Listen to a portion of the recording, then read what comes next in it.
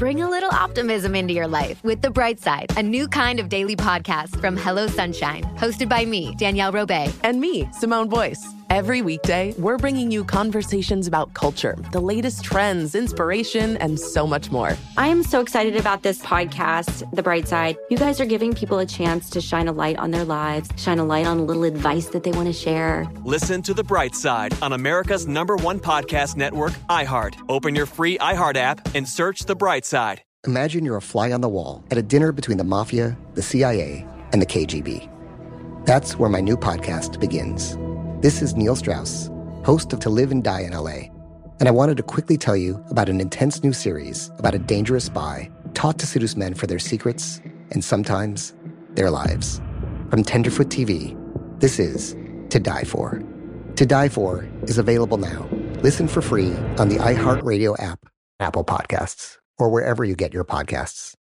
Danielle Moody here, host of the Woke AF Daily podcast. We've been with iHeart for a year, and what a year it has been. As we head deeper into 2024 and yet another life-changing election cycle, Woke AF Daily is here to keep you sane and woke. Make Woke AF Daily your podcast destination for 2024 election news and analysis.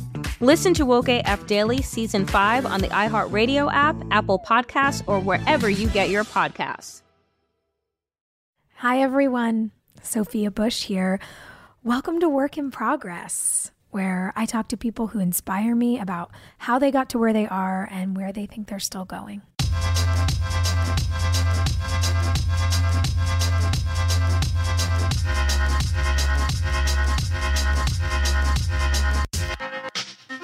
On Friday of last week, I got to sit down with Cami Crawford. Well, we sat down over a Zoom call, but staying home when we can. And Cami and I talked for over 3 hours. She is incredible. You probably know her from being the co-host of MTV's Catfish, and she also happened to be Miss Teen USA in 2010. But this week, we went a little deeper than careers. We talked about Cami's experience being a Black woman in America right now, how she's feeling, the marches for Black Lives Matter across the country, what defunding the police actually means in practical terms, and so much more. She shared some disgusting, honestly insane stories about Donald Trump from when she participated in the Miss Teen USA competition, and they need to come to light. We also talked about why there's nothing wrong with talking about race and so much more. And of course, as we normally do, we just dove right in talking about how she's doing. And eventually we circled back around to learning about how she came to be the incredible woman that she is. Enjoy today's episode, guys. Thanks for being here.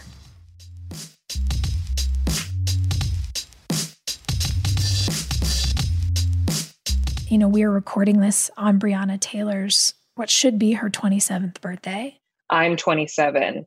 Something about reading that just sent me over the edge, and I just started bawling and I couldn't stop, and I cried until I went to sleep, and I could not regain control. It's really crazy, just everything that's been happening. But aside from that, I'm good, I think, for now. For now, we'll see. Every day is different. It's like a roller coaster. Mm-hmm. The world feels like a roller coaster right now. Mm-hmm. And I think about it. I know how intense the reactions are that I feel in my own empathy, in my own body, in my own emotions, and I'm still having a proximal experience to the experience of your community. Mm-hmm.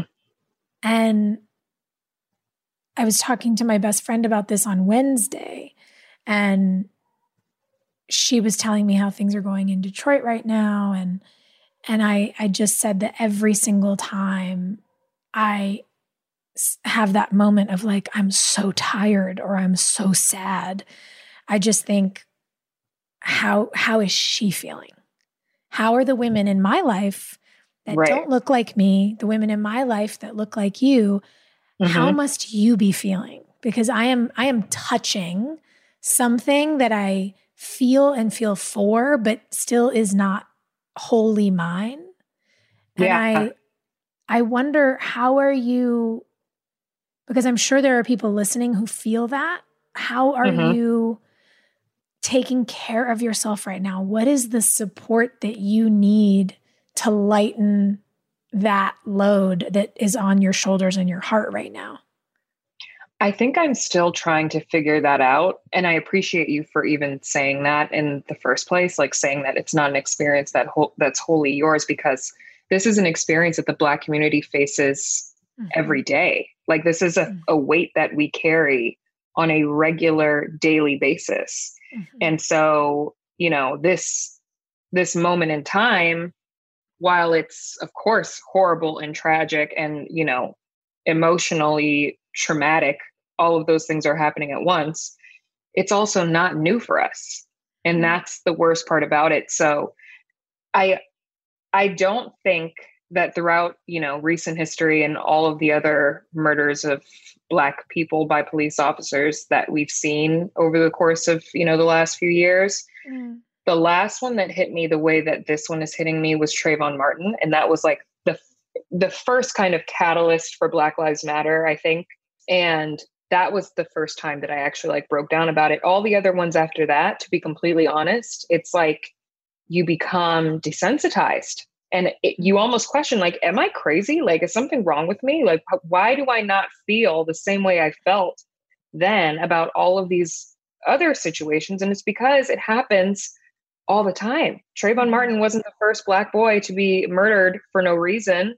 And, you know, all of these other murders that have happened by police or by, you know, people who are racist, it's not the first time. This has been happening since the beginning of time. And now being in this space where there's so much more community, it actually makes me feel a little bit better. It feels like I keep saying that something about this time just feels different to me, and I don't know what it is. I think it's just everyone banding together, and it feels different. So I don't know. Crying helps. I also got a new like stationary bike in my apartment, and I've just been like trying to ride it out and, you know, tap it back as much as I can, try to get out that energy. And then, you know, my boyfriend, who is a Black man who has been out protesting 3 days in a row, he went until curfew, and even went back out to like pass out waters to protesters and stuff like that. He's been a big inspiration for me for, you know, just like keeping it going. Like even last night when I was breaking down, he was like, you have to stay strong. Like we don't have a choice. We don't have a choice. So we have to keep going. So that's my long-winded way of saying I do not have a self-care routine at this time. I'm still trying to kind of like figure things out as it goes along. But I think that using my platform to speak and just like speak out the emotions has been really, really helpful. Mm-hmm. I think so. I think there is such profundity in allowing people into our vulnerability when we're going through something. And I've been I'm like sitting here on the phone, like, you know, scrolling, and then I'm watching your stories and I'm like, you know, and I'm like, no one's listening to me cheer through the phone, but okay. It's energetically. I'm like, maybe it works. But you have like, you've really been talking about this a lot on Instagram. You said that you've been having a lot of conversations with your mom and with your friends, and you've been really open about this on your stories. And I'm wondering, what does that kind of both like intergenerational and intragenerational conversation look like right now? I find that I'm having so many really illuminating conversations, I know, with my parents. You know, my dad is like this sweet 72-year-old man from Canada who's like sending me political memes on Instagram every day. And my dad said to me, he said, you know, your mom and I, like, we marched in the 60s and we marched against Vietnam. And I've been so disillusioned. And I thought, like, when I was young like you, I used to think it mattered. And I'm only realizing now that I'm getting inspired by my daughter to have more uncomfortable conversations with my friends again. I realized that I'd kind of lost that. I'd lost my faith in our ability to change anything. Yeah. And again, having a proximal experience to what so many Americans have every day, you know, to your point about your boyfriend and so many people in our communities, like everyone's out protesting. We are like the young protest political activist, you know, generation in comparison. What happens across the generational line for you in those conversations that you're having with your mom? Yeah. So, I mean, I can completely relate to that because on my mom's side of the family, I'm first generation American. On my dad's side of the family, my dad grew up in Detroit, Michigan, but his mom grew up in West Virginia. And I can only imagine what that's like. She now passed, but, you know, I have completely different points of view. My mom was born and raised in Jamaica on an island with people who looked like her, but also our family is very multiracial. I have, you know, cousins that are Chinese. I have cousins that are German with blonde hair and blue eyes. I have, you know, it's all over the place. And she was always raised to love everyone. Everyone was the same. And she didn't experience racism until she moved to America when she was a teenager. And my grandmother, you know, so my great-grandfather is Indian and Cuban, but my great-grandmother is German and Irish. So, you know, coming from that kind of biracial background, but not being Black or looking Black, when my grandmother moved to the States, she was able to pass for white.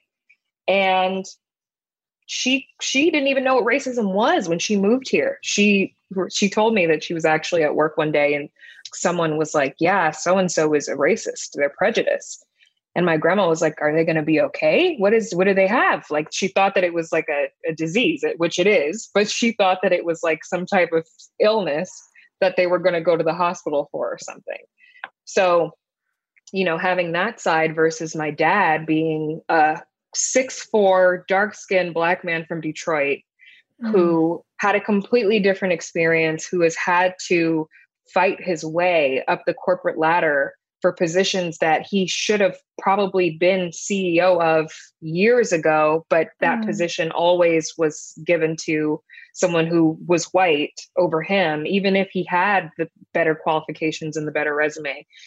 Those different opinions, I think, are the reason why I'm able to formulate more of like a worldview of just life and race and colorism and racism and just researching, like looking into these things, because my mom is way more vocal about her childhood and growing up and things like that than my dad is, probably because some traumatic stuff happened that he can't like even think about to talk about.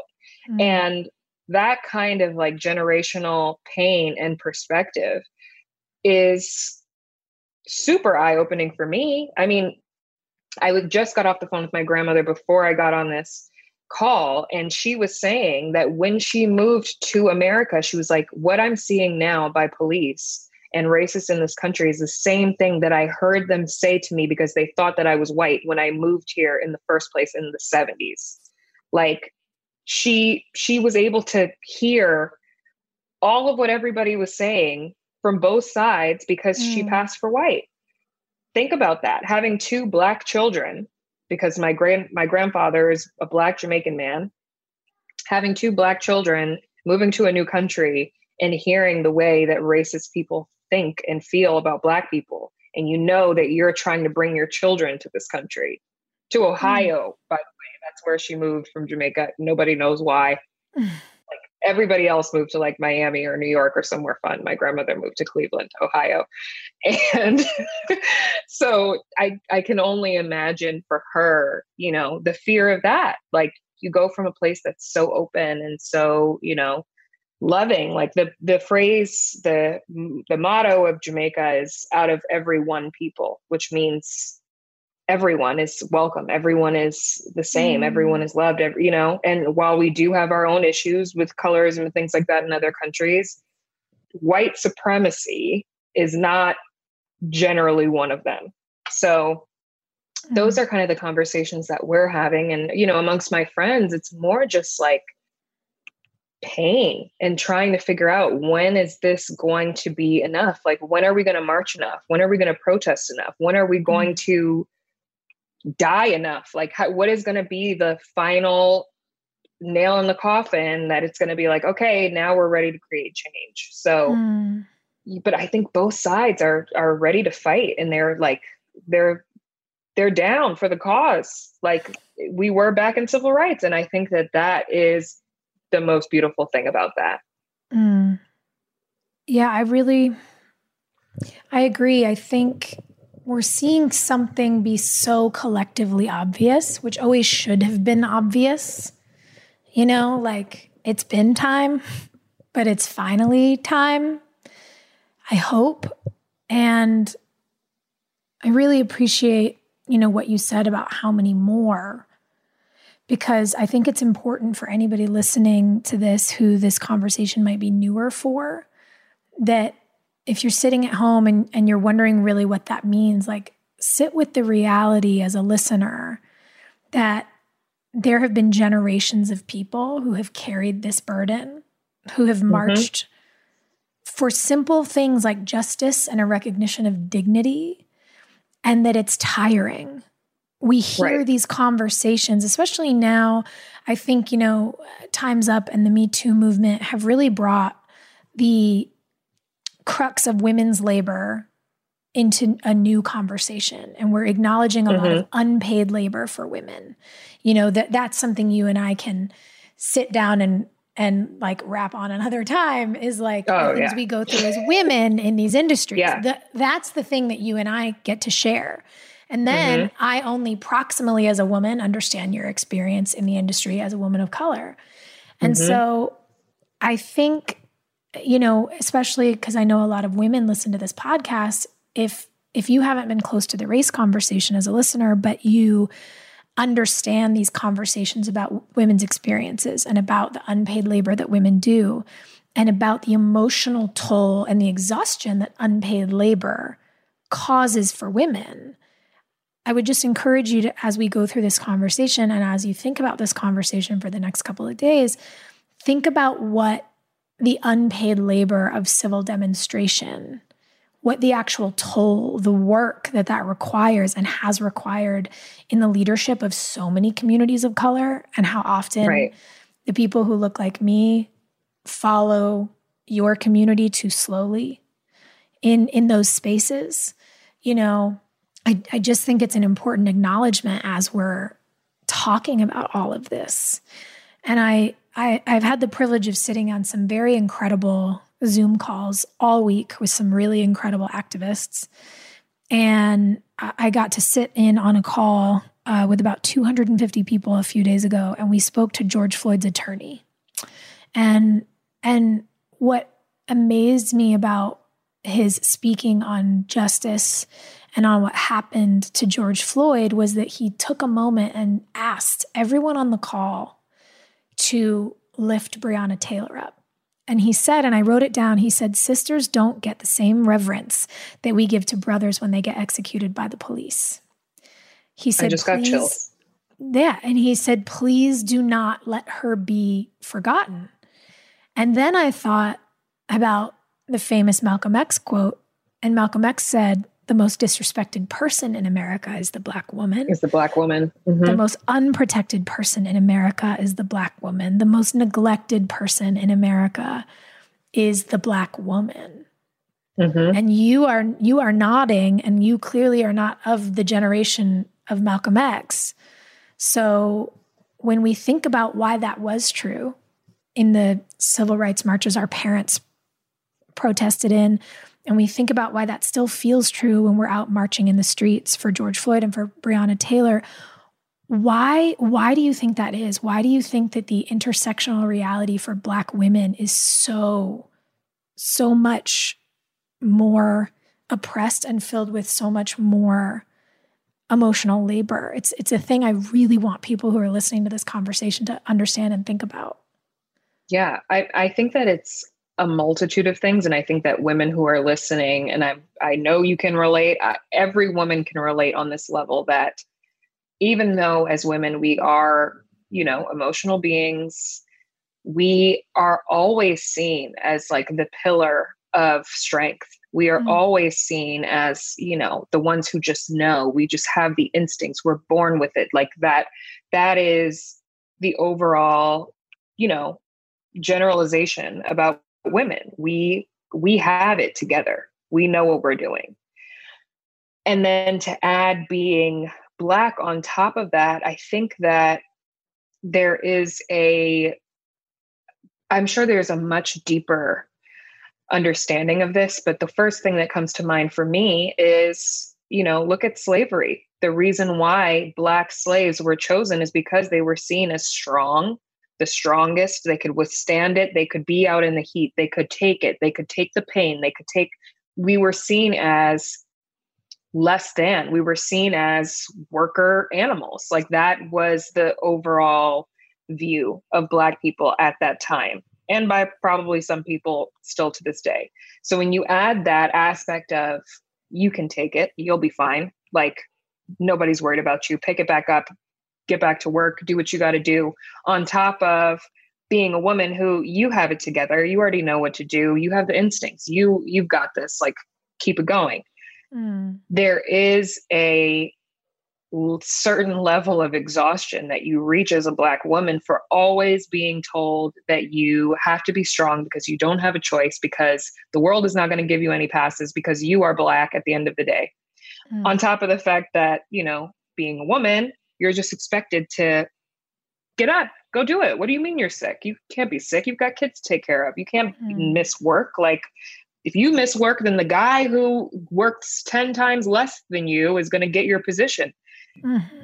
I think that there's a crossover there that just becomes more apparent as you live the experience of being a Black woman. And it is tiring. I can't lie. I do want to acknowledge that there is so much joy and culture and beauty in being a Black person, but there is a burden that we're born with, that it's not just stories that are passed down from our parents. It's things that we've experienced and lived. It's things that I've experienced and lived. And I even acknowledge my privilege as a light-skinned Black woman. There are things that my darker skinned sisters will face that I probably won't. And there are situations that I'll be put in that maybe they won't be put in. And there's so many different layers, but my goal is that all of us are able to be heard, because at the end of the day, Black is Black. And to a racist person, being Black is being Black. To a misogynistic man, being a woman is being a woman. Like it just is what it is. It feels like a good time again. I don't normally pause conversation to address the listeners so often, but the conversation I think that we're having warrants a lot of just like asterisk points for introspection. You know, everyone who's listening to this, one of the things that Cammie's highlighting here, this assumption that you could take the pain, you could take the heat, that attitude from slavery, which is a 400-year-old stain on where we live, that attitude has perpetuated into modern culture in a way that if you listening at home are not aware of, I'd like to ask you if you're thinking about how you can show up for your neighbors and your community and for people of color right now. What I'd like you to do after this conversation is get online and do a little bit of research. I want you to understand the pay gap that women of color face, which is that they make 64 cents on average on the dollar that a white man makes. I want you all to understand the maternal mortality rate that Black women face, which means that they die 4 times as often in childbirth than their white counterparts. I want you to understand that there are studies that have been published by some of the most incredible medical institutions in America that highlight that doctors and medical professionals genuinely believe that Black people feel less pain than white people in emergency rooms, hospitals, surgeries, etc. These are the generational shadows of what we consider very often in society, because it makes us more comfortable, what we consider to be the past. The past is not in the past. and it's not okay. And the systems will continue to perpetuate that kind of disparate oppression unless we, the people who care enough to do something about it, learn about the disparity in the first place, and then actually stand up and do something about it. So you guys have homework this week, but I know who our listeners are, and I know you'll actually do it. I want to stand up and literally clap for you, because all of that was everything, because that is a huge part of what I think that people do not recognize. Like, I was looking at some crazy conservative lunatic, no offense to anybody who considers themselves to be conservative, but this person is actually crazy. And what's even crazier is she happened to be a Black woman who's actually running for Congress in Georgia. So make sure you look out for her. But she made this tweet that said, Black Lives Matter until it's Black women who are pregnant. Basically, she was alluding to the fact that Black women get more abortions than any other race. I don't know the facts on that, but basically in her line of tweets, she was saying that Black women have an issue with taking care of their children, with getting abortions, and all of these crazy, just like generalizations. And I got so pissed off. I had to respond, of course. But I'm just like, as a Black woman, for you to say that when over the course of history, Black women have been the known caretakers of the household for white households throughout time. Like Black women, you know, the Black nanny, like we still see them till this day. This is something like there are plenty of white people, even friends of mine, who will say, my nanny raised me more than my parents actually did. And she was Black. You can't make those kinds of assumptions and generalizations. And that's just another added thing on top of, you know, the medical sphere, where a Black woman goes into the hospital and says, hey, I'm having this pain. And the doctor's like, you'll be fine. Take the Tylenol, go home. And then she dies. There's so many layers to that kind of just like being dismissed and being overlooked on top of oppression. Mm-hmm.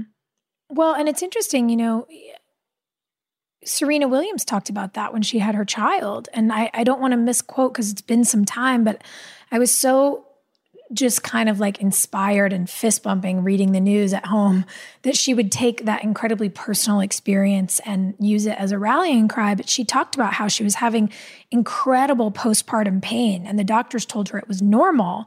And she advocated for herself and said, this is not normal. And they finally listened to her and tested her. And I believe she had like some sort of crazy clotting problem. You know, she could have died.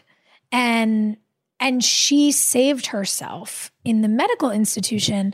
And, you know, it isn't in the past. And then if I may, I don't know who this woman is in Georgia, Please. But I'm now furious. What bothers me about what this woman is saying is that, again, she's cherry picking her facts. She's not examining what poverty and systems of oppression do to people, and particularly women. She's also not acknowledging the fact, this was the last time I looked this up, this was the statistic, so forgive me if it's changed a bit, it's been a few years, but I believe the number is either 64 or 65% of women who have abortions already have children.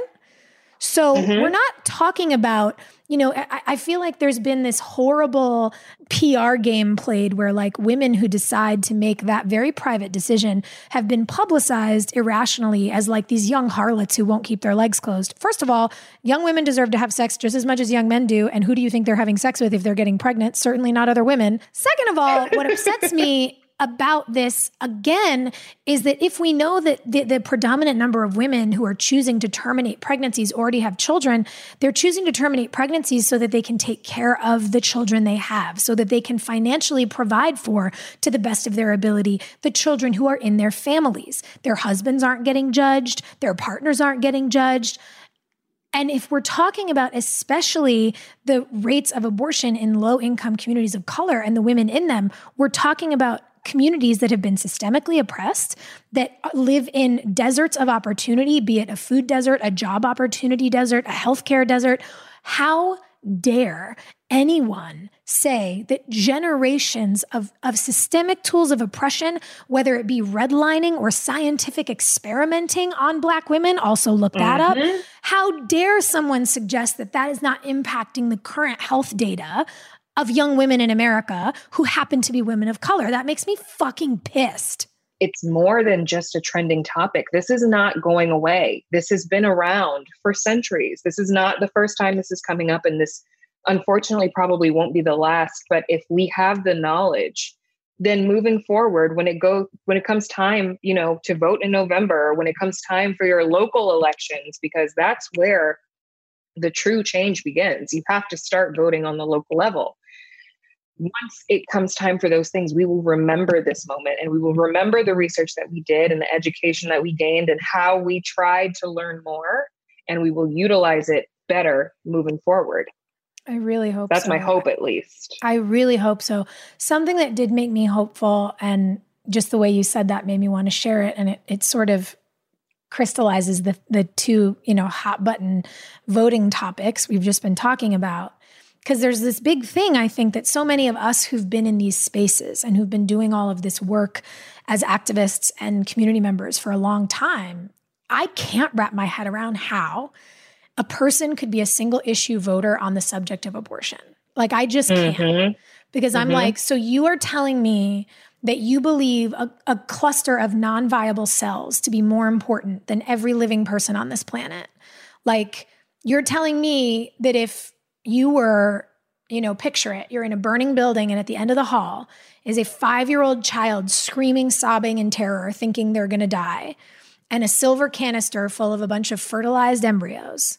You're telling me you're going to leave the child to burn and save the embryos.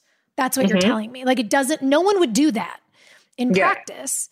And what then I have to do is take my thing where I go, I don't understand. And I have to take a deep breath. And in the space that the air in my lungs has just created, I have to make just that much space to say, talk to me about where you come from. Like, talk to me. Will you talk to me about why, to help me understand? Yeah. It doesn't change my opinion. It helps me understand how to talk about it.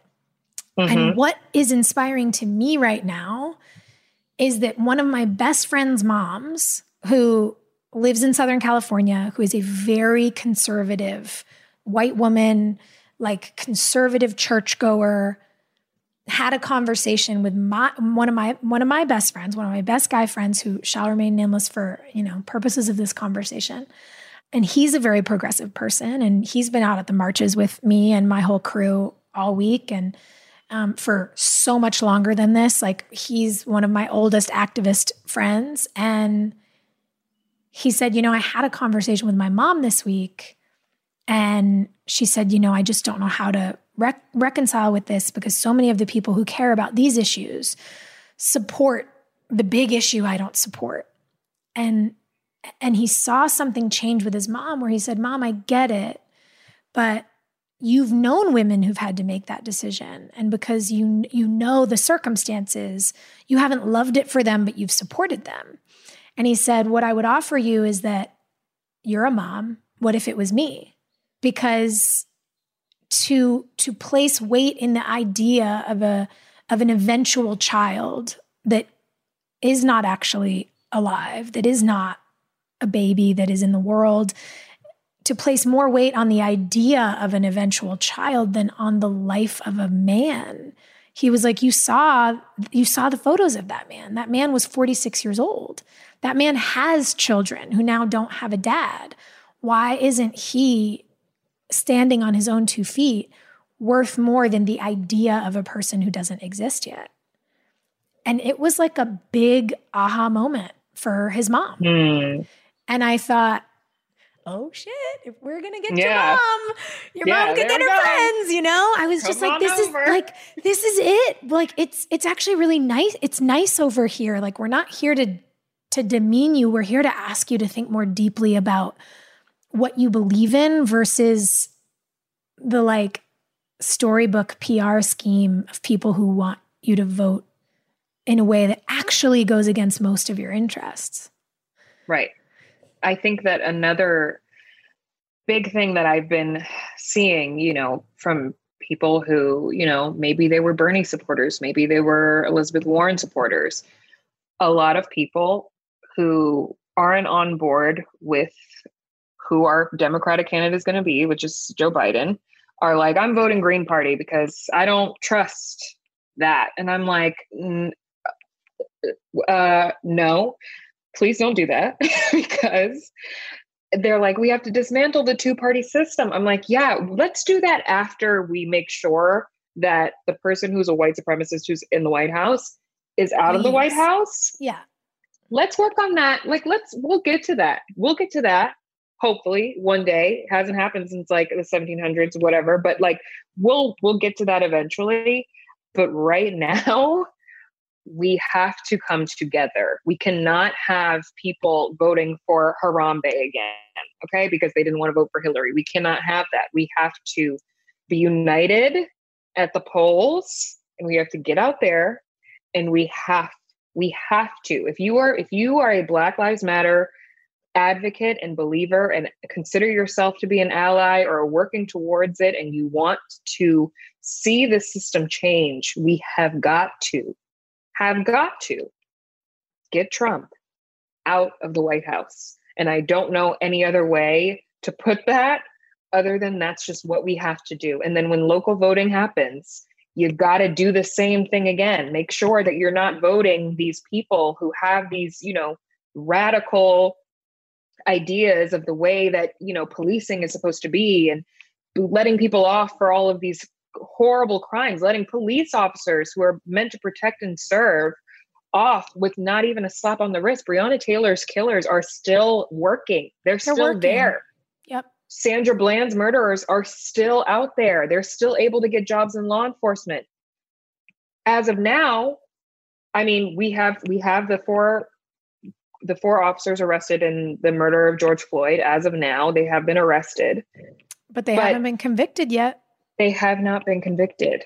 And that's how we have to think about it. The work is not done. People are getting excited about the little wins, and I understand that, but it's so much more than that. And that's also one murder. Mm-hmm. There's many, many more. And what I want people to understand is celebrate the wins, but don't miss the long game. Like when you talk about what's happening, when we see that these protests have been happening all week, and we've been able to reallocate $150 million of the Los Angeles city budget for community investment, that's $150 million out of a $3 billion budget that goes to the police and a $3 billion budget that goes to the sheriffs. So that's $6 billion. I read that the LAPD is reporting that they have a $1.8 billion budget, but $3 billion sounds more like it's correct. I don't, you know, they be skewing the numbers to sound however they want to sound. So it looks like they're taking a big hit, even though they're not. But the thing is, regardless of how the numbers are going to come out on paper with what we're looking at and what you're also seeing online, 54% of California's budget goes to policing.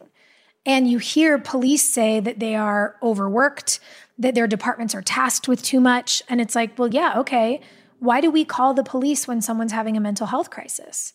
Why do we call the police if we get an offender bender? Isn't that a waste of their time? Aren't they supposed to be investigating like murders and things? Shouldn't there just be like a traffic enforcement office? And this is where this argument for defunding comes from. What it means is a partial divestment. What it means is a reallocation of funds. What it means is rather than investing, whether we say that it shakes out to be $1.8 or $3 billion in policing just in Los Angeles, I'm not talking about California. We could pay for housing for the homeless. We could pay for addiction and treatment services. We could pay for domestic violence shelters. We could pay for better food in our schools, computer labs in every school. We could upgrade our education systems. We could do so much with that money that would lower any reason that police are ever even called.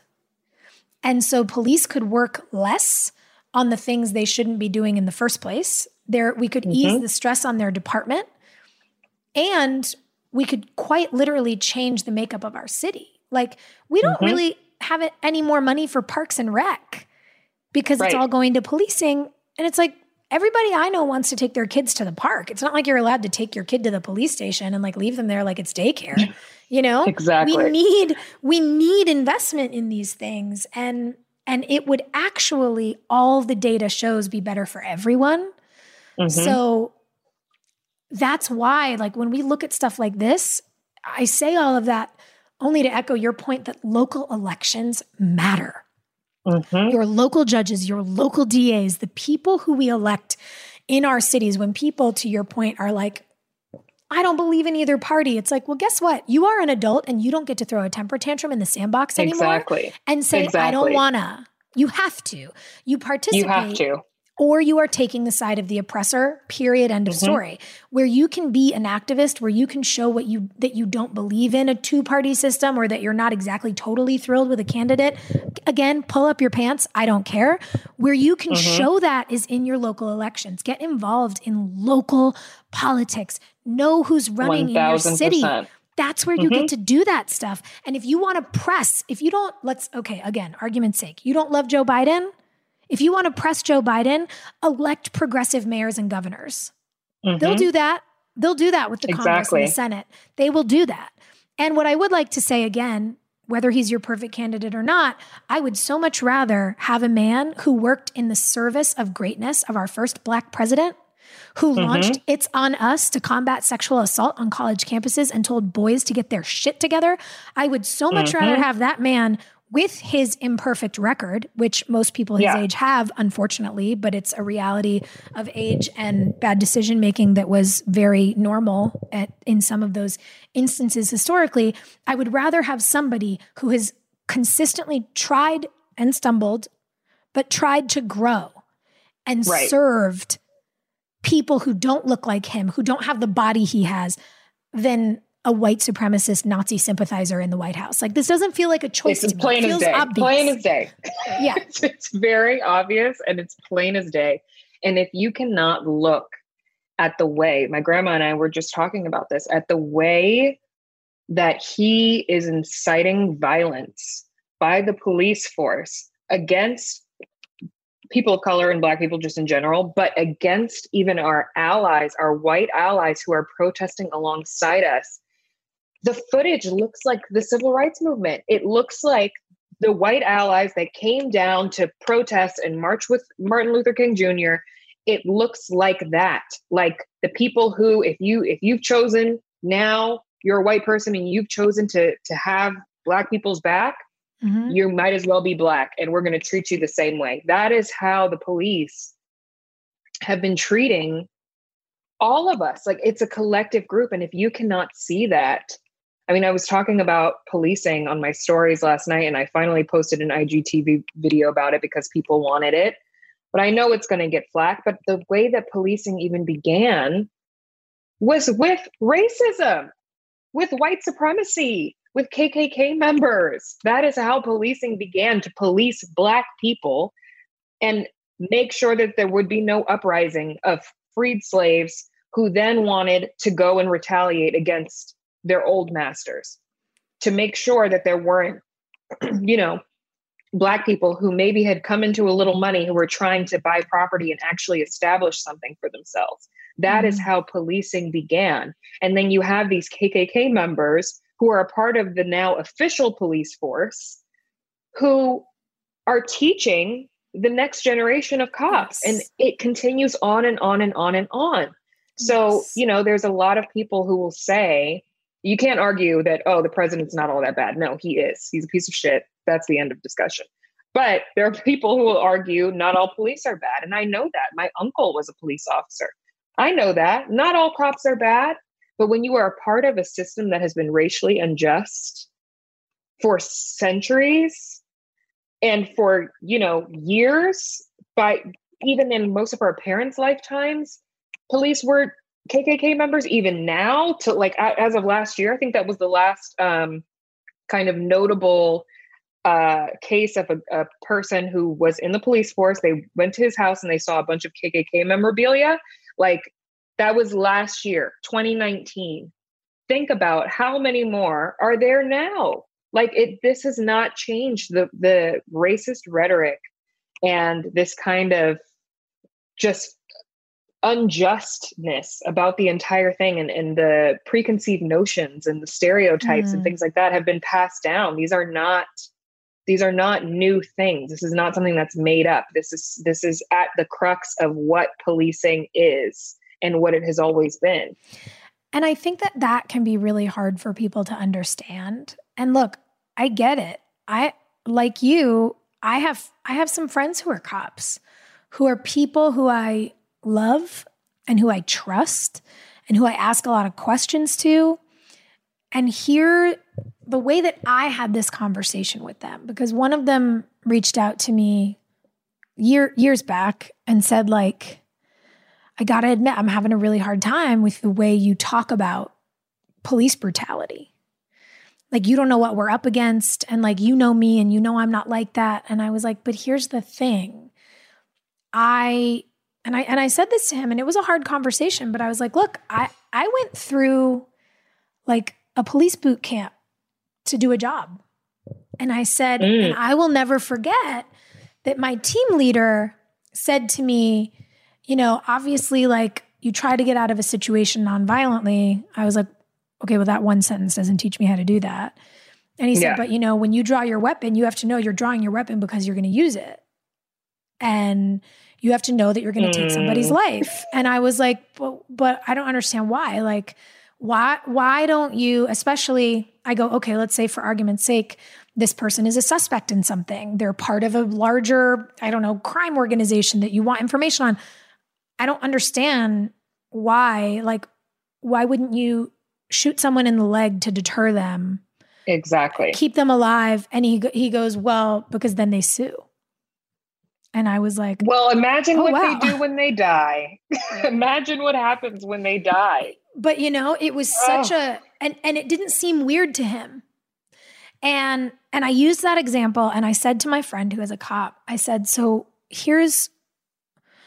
I came into that room as a new person, and I was shook by that answer. And I said, but I've worked in a toxic working environment where it got so bad, and it was so bad for so long, that to what you were saying earlier about the deaths you see on the news, I got desensitized to it. And stuff that was really gnarly, I knew was bad. But like the everyday stuff, I sort of was just tuning out to. And it wasn't until I left it and I started to talk to other people about what I'd been going through, and their jaws would drop, and some people would start crying, and people would get really angry. And I was like, oh, all of that was really bad. Yeah. Oh. Right. And so it's not normal. It's not normal. And I think toxic systems, when you are in them every day, you begin to have a tolerance for toxicity that you are unaware of. So when we talk about your family members or the people who I know, I don't believe them to be toxic people. What I believe is that they are subconsciously being dulled to toxicity. What I believe is that the system, to your point, is the problem. The system, not only, you know, you referenced the era of the freed slaves, and which is an ironic thing because I'm like, those people were not free, but okay. But again, and slavery was never abolished, but you know, whatever. White people, do your homework, please. But I think about, yes, there were these KKK patrols, but even prior to that, the origins of policing in the American South come from networks of white men who volunteered to be slave catchers, who volunteered to, quote unquote, capture people's property and return it to them. So policing has quite literally been built on the protection of property over Black bodies, because back then Black bodies were property. And now we put Black bodies in prison at an exponential rate to their white counterparts, and we make them do prison labor for 26 cents an hour, which is really like an infinitesimal step above slavery. Yes. So that's why I say slavery was not abolished. It was redesigned. And if anybody listening wants to know more about that, the 13th documentary by Ava DuVernay is like that's where you start the knowledge, because it opened my eyes. I could not believe the way that the system has been able to get away with what they've been able to get away with for all these years. But so much of it, I think, happens behind closed doors. And so much of it is built on this idea. Look, we all want to have a hero. We all want to know we have someone to call. We lionize our law enforcement because we love the idea of being able to call someone when we're in distress. And for the people who show up and help you when you are in distress, that is true. But what happens when so much more in a ratio in public health data, so much more often those people show up and people get hurt? I think it's hitting people now because now everyone's phone is its own TV station. And all these people who went out to protest everywhere were showing these videos. I mean, I was standing on 3rd Street in LA and I saw a kid who, by the way, happened to be a white kid who'd gotten in the front to stand in front of Black people. A line of white people did this. And I was like, what am I seeing here? Like, this is amazing. And I'm watching this like gawky, tall, he couldn't have been more than 22-year-old white kid with his hands in the air screaming, my hands are up, don't hit me. And a police officer is beating the shit out of him with a baton.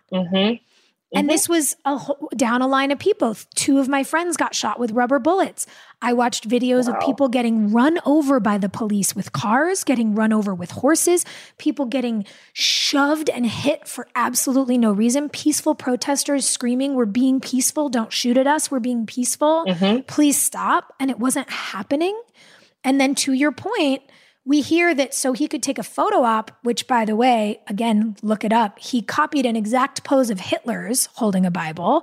Donald Trump did a photo op in front of a church holding a Bible in the air as a signal to all of these white supremacist terrorists. And he did so by clearing a peaceful protest in Lafayette Square in front of the White House with tear gas and rubber bullets. Tear gas, for anyone who cares to learn, we're going to school today, everybody. For anyone who cares to learn, is actually illegal to use against your own citizens under the Geneva Conventions. So we are under the order of Bill Barr at the executive order of the president committing war crimes against American citizens that are being carried out by the very people who we pay, by the way, to keep us safe. They're supposed to keep the people safe, not the property safe. And that is where the systemic root of racism and policing shows its ugly head, because we still see police protecting property, not people. Amen, Sophia. Yes, exactly. And you know what's crazy? I got a DM the other day from non-Black person who was like, well, I just don't get it. Like, if you don't trust the police to protect you, who do you call when something goes wrong? And I really had to think about it, because I was like, as much as I would love to call the police when something goes wrong, they're not the first person that comes to mind. I would call my boyfriend, or I would call my male cousins, or, you know, even my uncle that I said was a cop. I would trust him way more than just any random police officer that's supposed to be coming to my aid, which we know, living in LA, there was a time once when I did have to call the police and I was put on hold like 20 times. And then it took 40 minutes before somebody actually even drove by, and he wasn't even the one who was sent to help me. I had to go and cross the street and ask him to come and help me because I was being verbally assaulted and almost physically assaulted by a man who hit my car. Like, I'm sorry. No, we don't have the same experience with the police. We don't.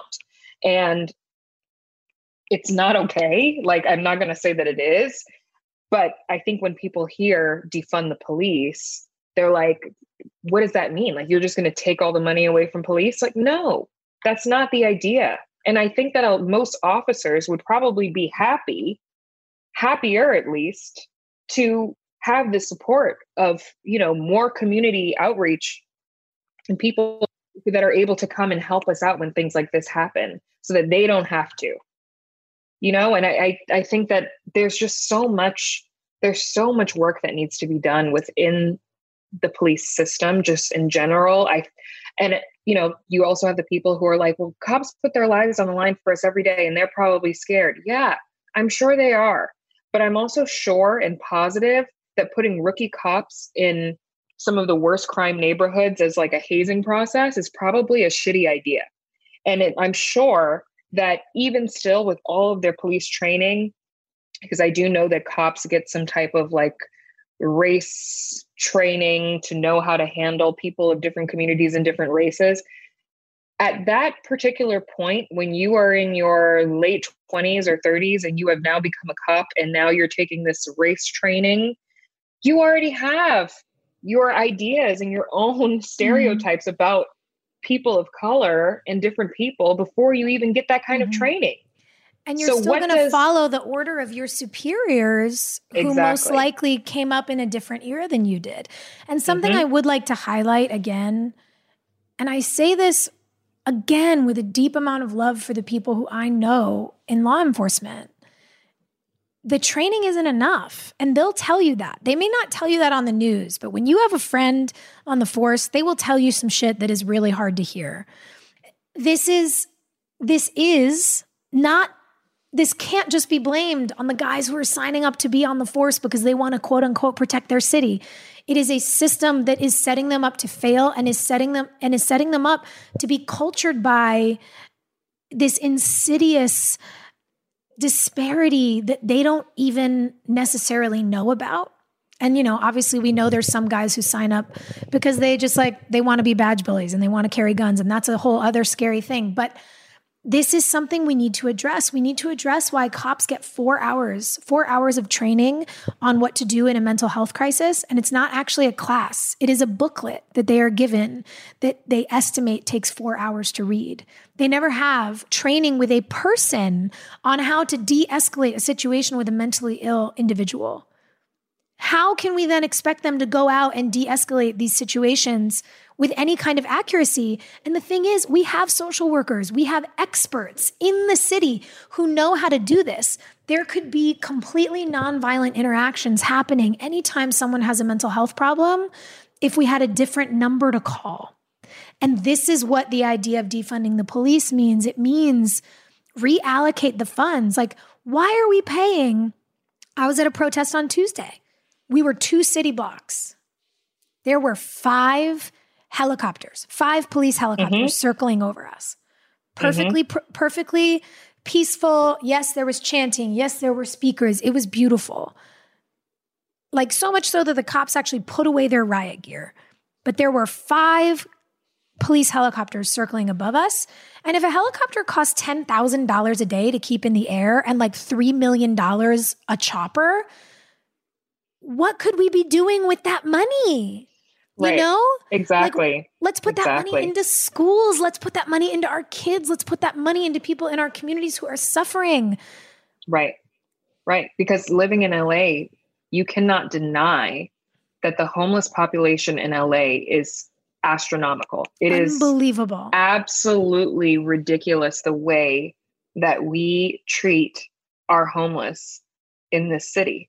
And imagine if that money was put towards that, put towards more housing, put towards more shelters. Like, it could change everything. It could change everything, but they would rather put, what did you say, 54% into policing? It's actually 54.8% of our budget goes into policing.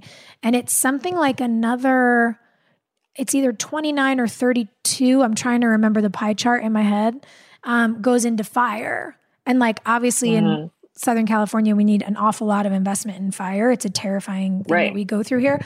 I am by no means saying they should be making less, but why is fire only a fractional percentage of policing? Why aren't they equal? Exactly. Why isn't policing reduced to be equal to fire?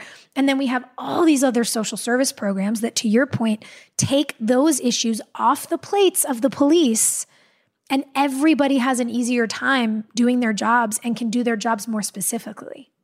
Right. And more efficiently. Yeah. I mean, we should just march down there and have a conversation with them, because I think we just figured it out. Honestly, I'm like, Mr. Mayor Garcetti, sir, let's go. Oh my gosh.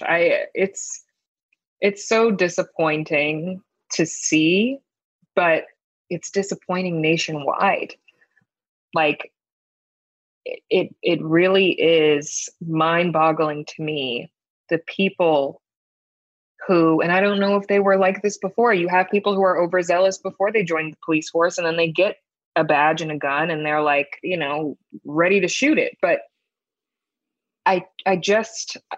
we know that all cops are not bad. We know that there are good cops. We've seen the videos of the good cops who are, marching alongside the protesters, and all of that is well and beautiful.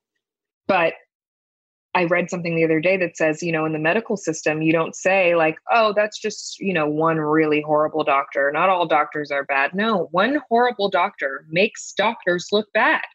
That is what happens. And that doctor loses their license. Exactly. I saw a similar version of a tweet, which I really loved. And somebody said, okay, guys, let's talk teachers' unions. When a bunch of teachers, God forbid, find out a teacher is a pedophile, they don't say he's not that bad. They fire him and say he doesn't represent the rest of us. Yes, exactly. Where is the disconnect here? And this is where, again, I'm gonna posit something to the listeners.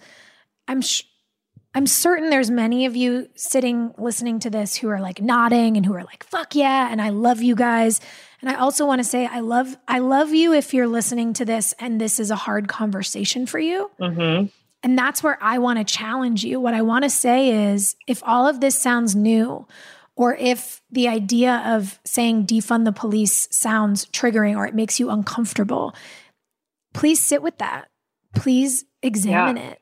Please commit yourself to doing some of the research on the People's Budget, on what Black Lives Matter is. And I'm not talking about what the conspiracy theories are or the people who've tried to co-opt it and make the movement look bad. I'm talking about the real movement. Look at the people behind it. Look at the demands. Look at why so many of us work with them. Because, and Cami, you said this, and it is something I 100% agree with, and this is like the moment for it. You've said that if you are not an ally, you are an enemy. 100%. And listeners, I need for you to understand that that is true. This is the time. You are either an ally, you are either willing to live in service of your community. If you are a person who follows scripture, you love thy neighbor, or you don't. And being silent when you are silent, as the famous adage goes, as we have been taught by Dr. King, as we were taught by so many incredible civil rights leaders over generations, if you sit in silence, you take the side of the oppressor, period. So please, I encourage you guys, if you care about one of us in this conversation, both of us in this conversation, if you're just getting to know me because you saw that Cami's on this podcast or vice versa, like, we're here to be real with you, to invite you into the conversation, not to call you out. This is an invitation to come in and to deepen, because we don't have any more time. Exactly. Black and brown bodies are dying in the street. We don't have time for people to ignore what makes them uncomfortable anymore. We didn't have time before, and we certainly don't have any more of it. Right. And when people say, well, I'm not racist, but there can be no more but. There can be no more gray area. It's either black or it's white. Putting, perspective, colors, it's color scheme. But that's how it has to be. It's either you are an ally or you're not. And that's the conversations I've been having with people. There are some people on social media who genuinely want to learn more and they want to be educated, and I'm happy to do that. But then you have the other people who want to do the back and forth. I'm like, no, just say that you are not an ally and that you are an enemy. Just say that you're not on the side of progression. Say that you're a racist and just keep it moving. Because I don't have time to do the back and forth with you. And there are people who actually want to learn and do better and know more. And then you have, the All Lives Matter people. We know all lives do figuratively matter. All lives matter, yes. But at this particular point in time, we are focusing on Black lives that are being snuffed out, not just by, everyday white supremacists, but by our police, who are supposed to be the ones who are protecting and serving us. So because of that, we need to give that movement the proper attention. We need to give Black people the proper attention so that we can then move forward. So then all lives can matter. Yes. And don't even get me started on Black trans lives, because I can go off all day about that. Those matter too. Same. And you cannot say Black Lives Matter without saying Black queer lives matter as well. You can't pick and choose anymore. You cannot pick and choose anymore. when you elevate the people who are suffering from the worst kind of oppression, you elevate the community as a whole. When you do not focus on them, you run the risk of elevating only part of the community, which is already doing better than they are, and leaving them behind. Yep. So if you can't get on board with Black Lives Matter, what it tells me is that you don't actually think your life matters all that much either. Because Patrisse Cullors, who's one of the founders of Black Lives Matter, says, when Black people get free, we all get free. And that is ultimately true. Until Black women are succeeding in my industry, I'm not really going to succeed in my industry. And by the way, for your racist uncle who says like, well, what about Oprah or Beyonce? It's like, okay, that's two. That's two people. It doesn't count. Like, doesn't count. It doesn't matter. It doesn't count. As amazing as they are, the most does not count. It does not count. And I mean, there are so many arguments that I know people are having with their family members who, you know, maybe they're not fully racist, but they're complacent with racism. And, you know, they're trying to have these tough conversations. And I know that it's difficult. I get it. But at the end of the day, sometimes you just have to have the hard conversations. And what I've been telling people is I need for you to stand up for me when you're in the rooms where you see everybody that looks like yourself.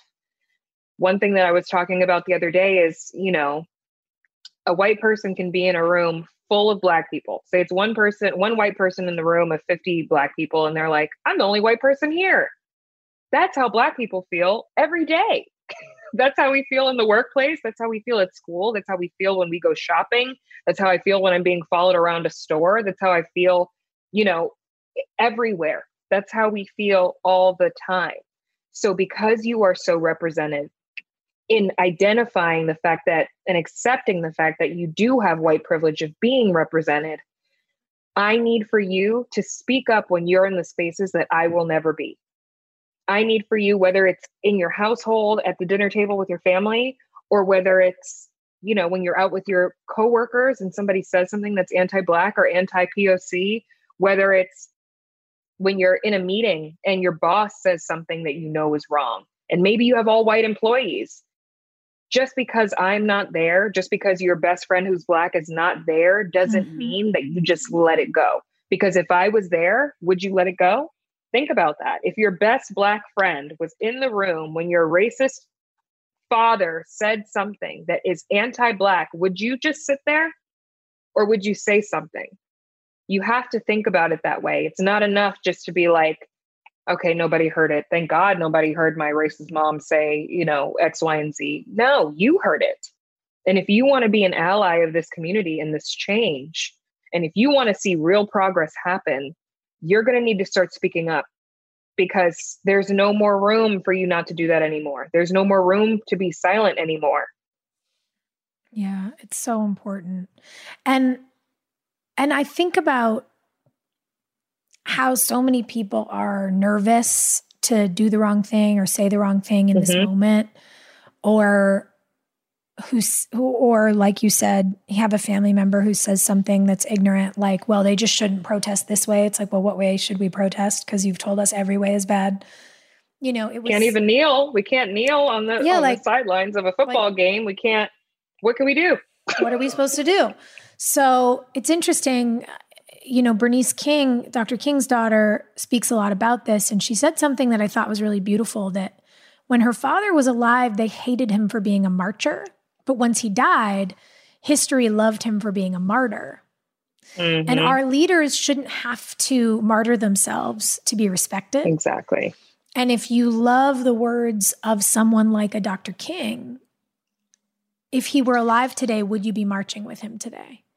And I think those are really important questions for people to ask themselves. You know, in the midst of learning or unlearning, it's better to show up than not to show up at all. And if you have reverence for historical revolution, if you have reverence for how America was created on a revolution, you have to also own that America was created and built its wealth on the backs of Black and brown bodies.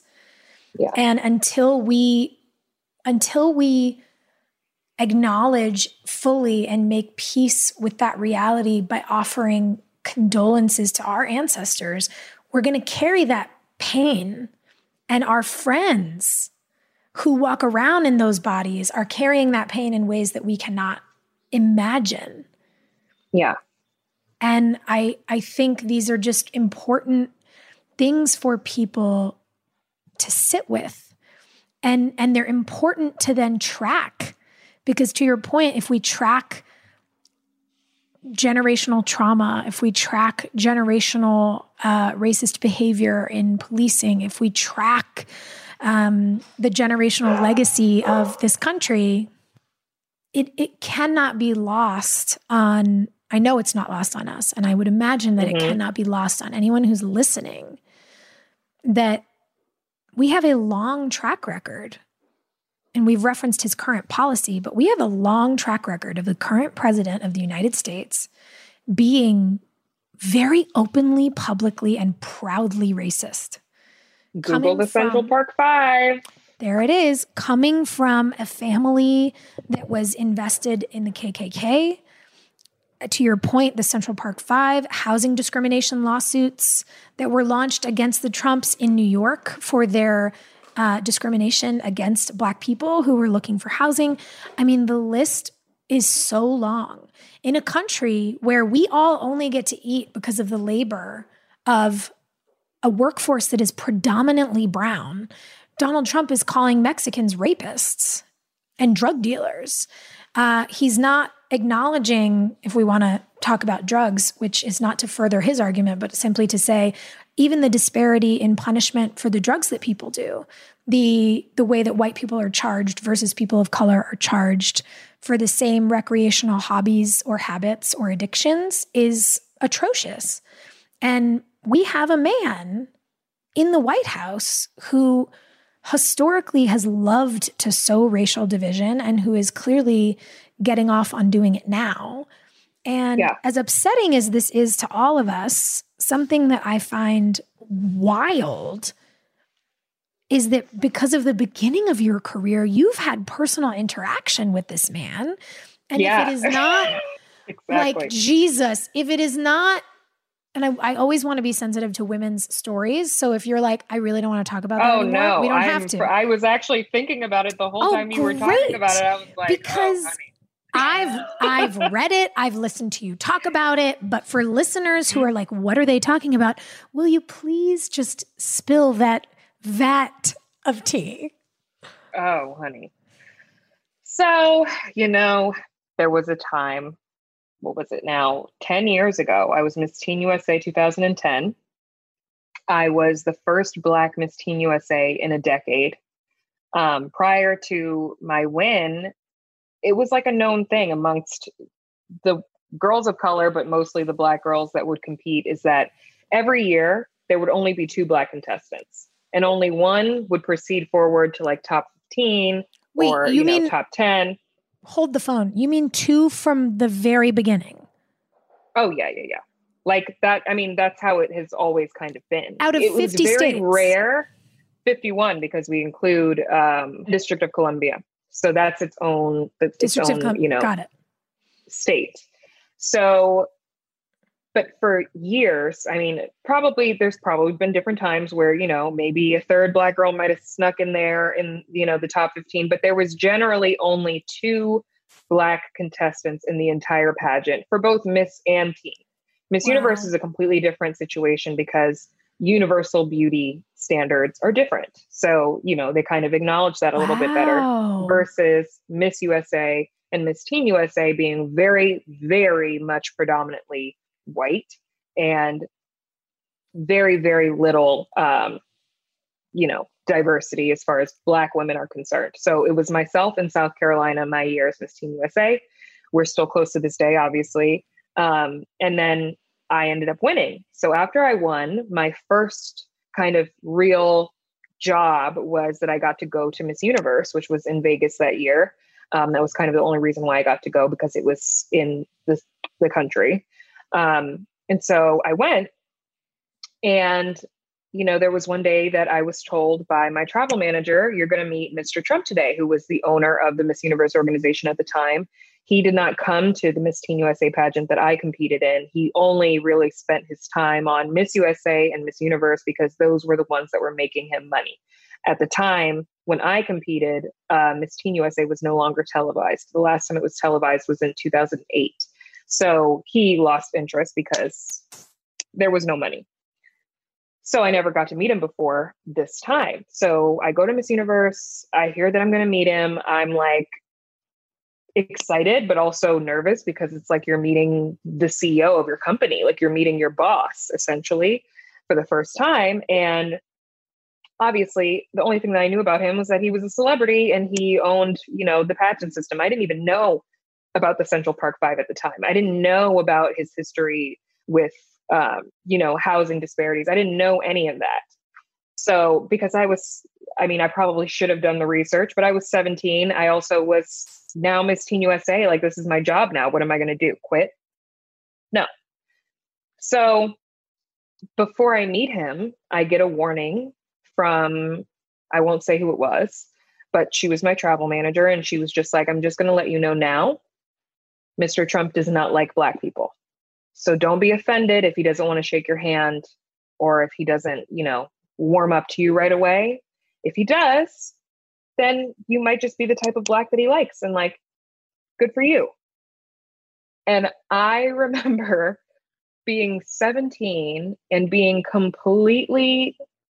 I was fucking stunned. I was stunned. I was like, I was terrified now because now I'm like, the type of Black that he likes. Like, what does that mean? I don't know what that means. Like I grew up in Potomac, Maryland, which is predominantly Jewish, but we have, a pretty diverse population, at least in my high school. I went to a public high school, and most of my best friends were Black, but I also had friends that were Persian and Indian and all different Jewish, white. I went to more bar and bat mitzvahs than I can even count. And I just known to be, a part of communities that were accepting in that kind of way.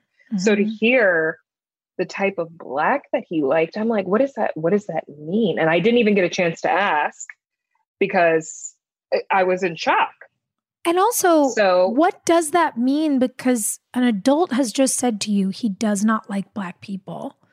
Mm-hmm. Don't be surprised if he won't shake your hand. Mm-hmm. And then I hear, unless you're the kind of Black that he likes. And I have the throw up chills. Yeah. Because I can't help but think about what has come to light, all these old videos of these parties that he would throw with inappropriately young women. Oh, and so then I'm like, yes. Is he going to like you because you're young and beautiful and is going to want to hit on you? Like, what is this person even trying to say to you? Exactly. And I had no idea because obviously the Jeffrey Epstein documentary hadn't come out yet. I didn't know any of the information. No. I didn't know any of this. Who knew this social media then? Social media wasn't really a thing like it is now. I mean, Instagram had just kind of come about at the end of my reign. Twitter was a new thing. Wow. Facebook was the only thing that we had, but who was really talking about Donald Trump on Facebook like that? No, back then people were posting vacation photos on Facebook. Exactly. So I'm sitting in rehearsal at Miss Universe. This is one of their dress rehearsals for, the live show. And it's the swimsuit part, which after this experience, I then come to realize that Trump during Miss Universe pageant, Miss USA pageant, would fly with all of his friends. All of his friends would come in on their private jets from different parts of the world. I am actually not, I've been thinking about it now that I've seen the Jeffrey Epstein documentary of whether or not he might have been there at the time, because this was 2010 when he says that they ended their friendship. But now looking back on it, I'm like, I wonder if he was there. But there were so many of his friends that had come to now watch these Miss Universe girls practicing in their swimsuits. I don't even remember who was there and who wasn't. So I'm sitting towards the middle to back of the kind of auditorium, and the Miss Universe girls are coming out one by one. He's sitting in the very middle where the runway hits so he can get a good view in the first row. All of his little friends are taking up both the first and second row behind him. So you can only imagine. It's just like two full rows of men. Yeah, exactly. Watching these girls who are ranging from, I think, about 18 to 26, 27. So they're coming down the runway, and it was always a thing. Pageant girls knew when Trump was involved. Trump likes big boobs, no ass. So if you've got a big butt, you got to try to get that down. If you don't have boobs, you get a boob job. Doesn't matter how old you are. I've known girls who are 14 years old who have got boob jobs, and he doesn't like moles. So make sure, if you have a mole, you get that removed. It was like very specific things that girls just knew that he did not like. So, and obviously now I'm finding out that he also does not like Black people, but we know that he likes blondes. That was like the thing at the time, that he really loved blondes.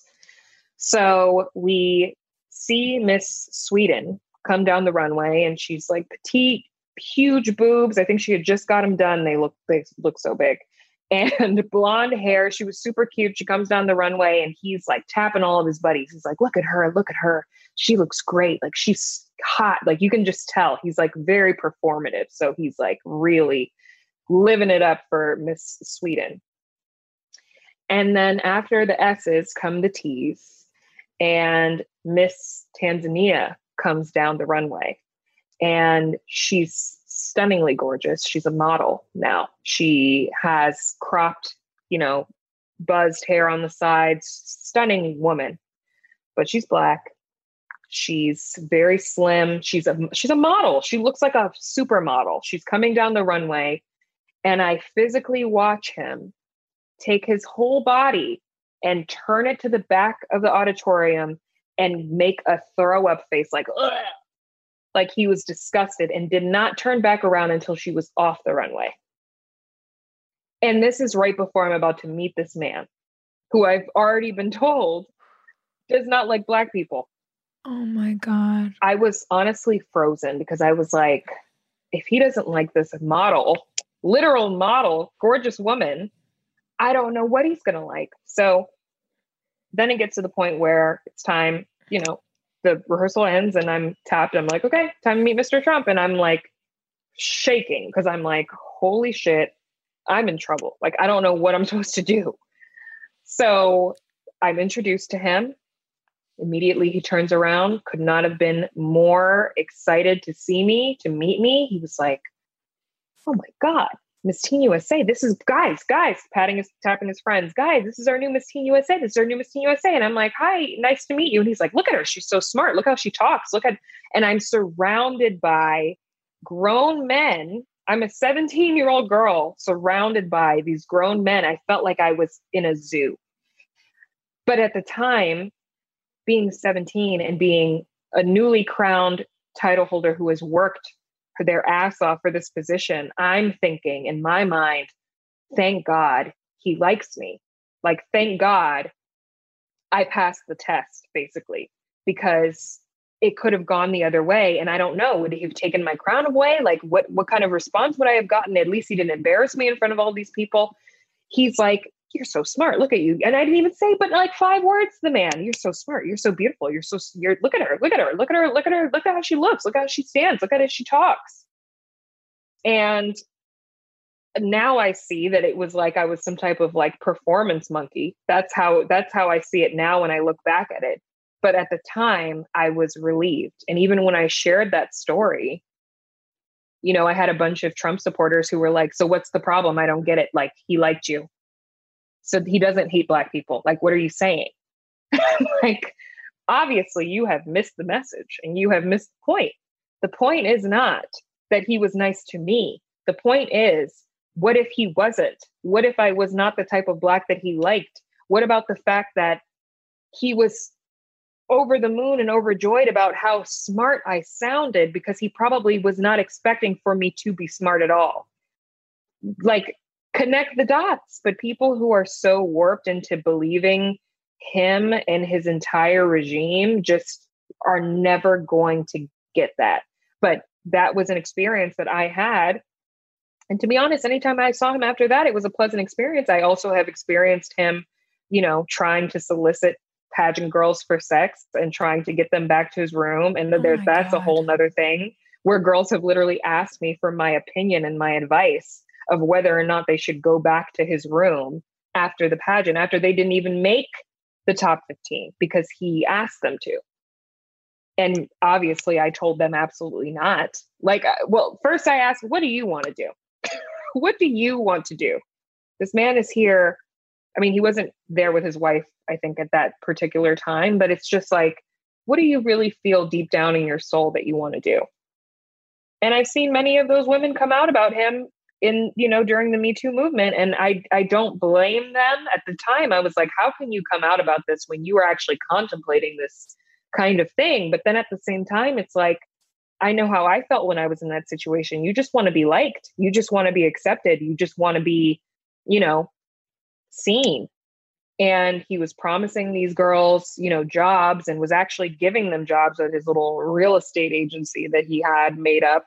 So I've just seen a lot of the behind the scenes. And I've seen, even when I was Miss Teen USA, we were told from 2010 that he was going to run for president. And we were told that if we went to an event or something where we were asked about if we were going to plan on voting for him, because he had like lightly mentioned it to the press before, that we were to say yes, that we were going to vote for him. And my response was absolutely the fuck not.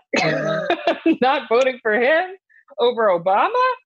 Absolutely not. But I thought it was a joke. So even when he actually ran in 2016, I thought that it was still a joke, because I was like, he was going to do it last time. He didn't do it. Like, this is all a joke for him. He doesn't actually care.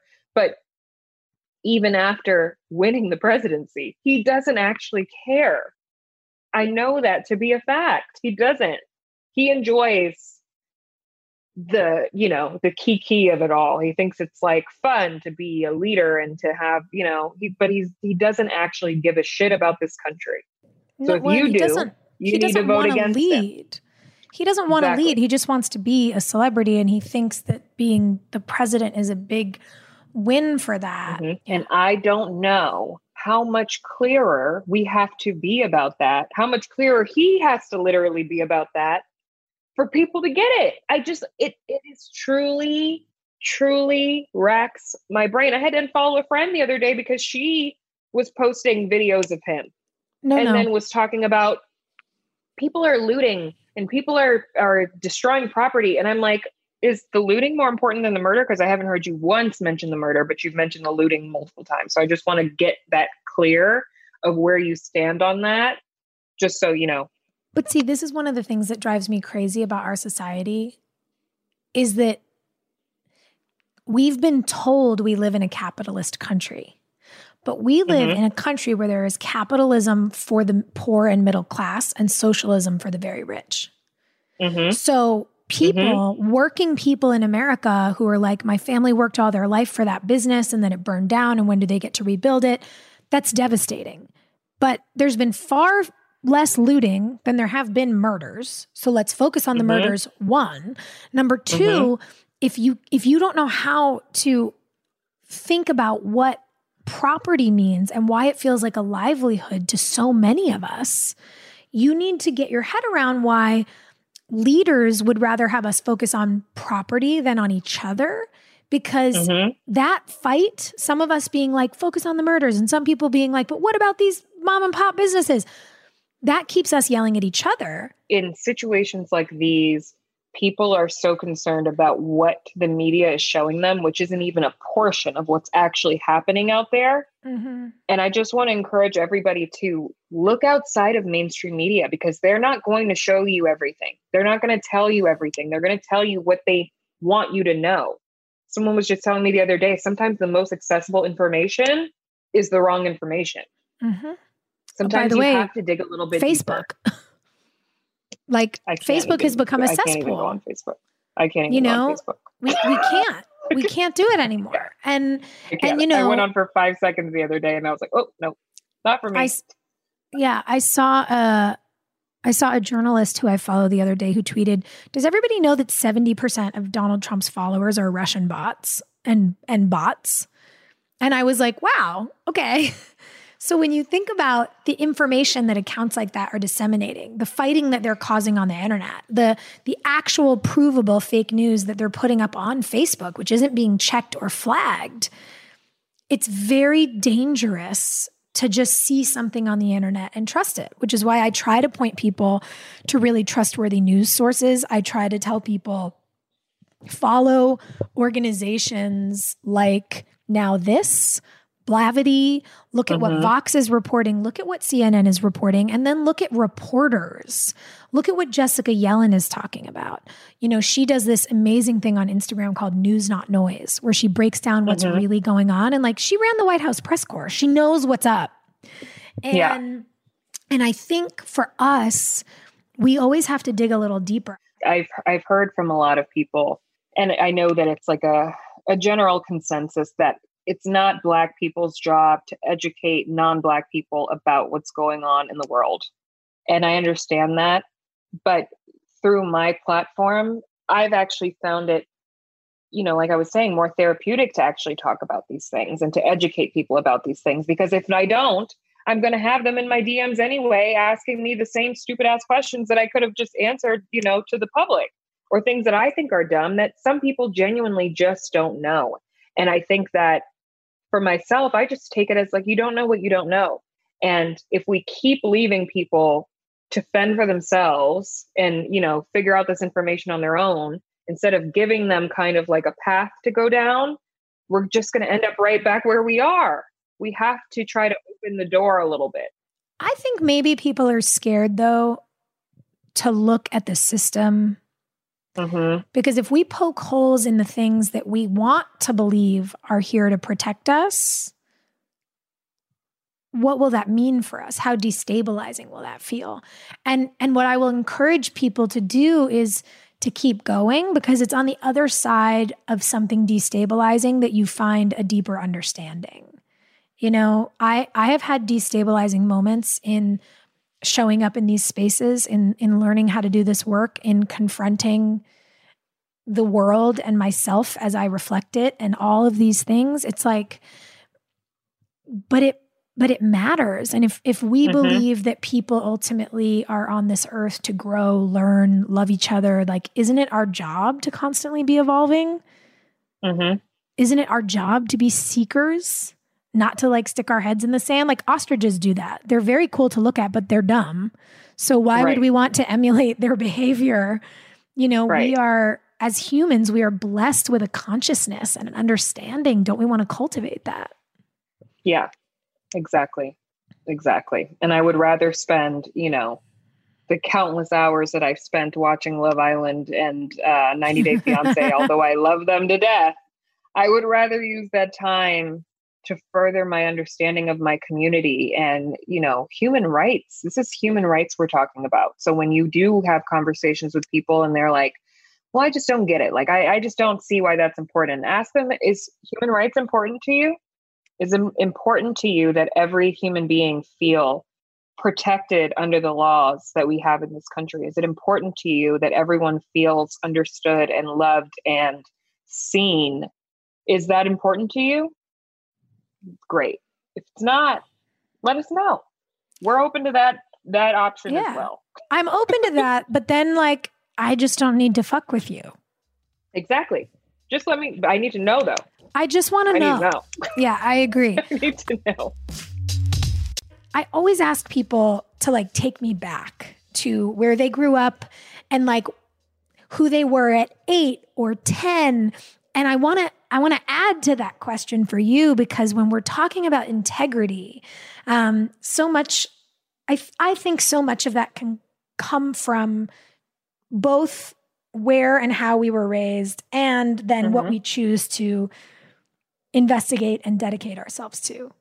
And it was just Mother's Day. And you wrote the most beautiful post. You said, I was raised by 2 beautiful, fiery West Indian queens who taught me everything I know about being a fearless woman. I couldn't be more blessed to be the daughter and granddaughter of the 2 most amazing women on this planet. Does your still true that fiery queen energy, do you think that permeates your life because of how you were raised, because of the integrity of your family?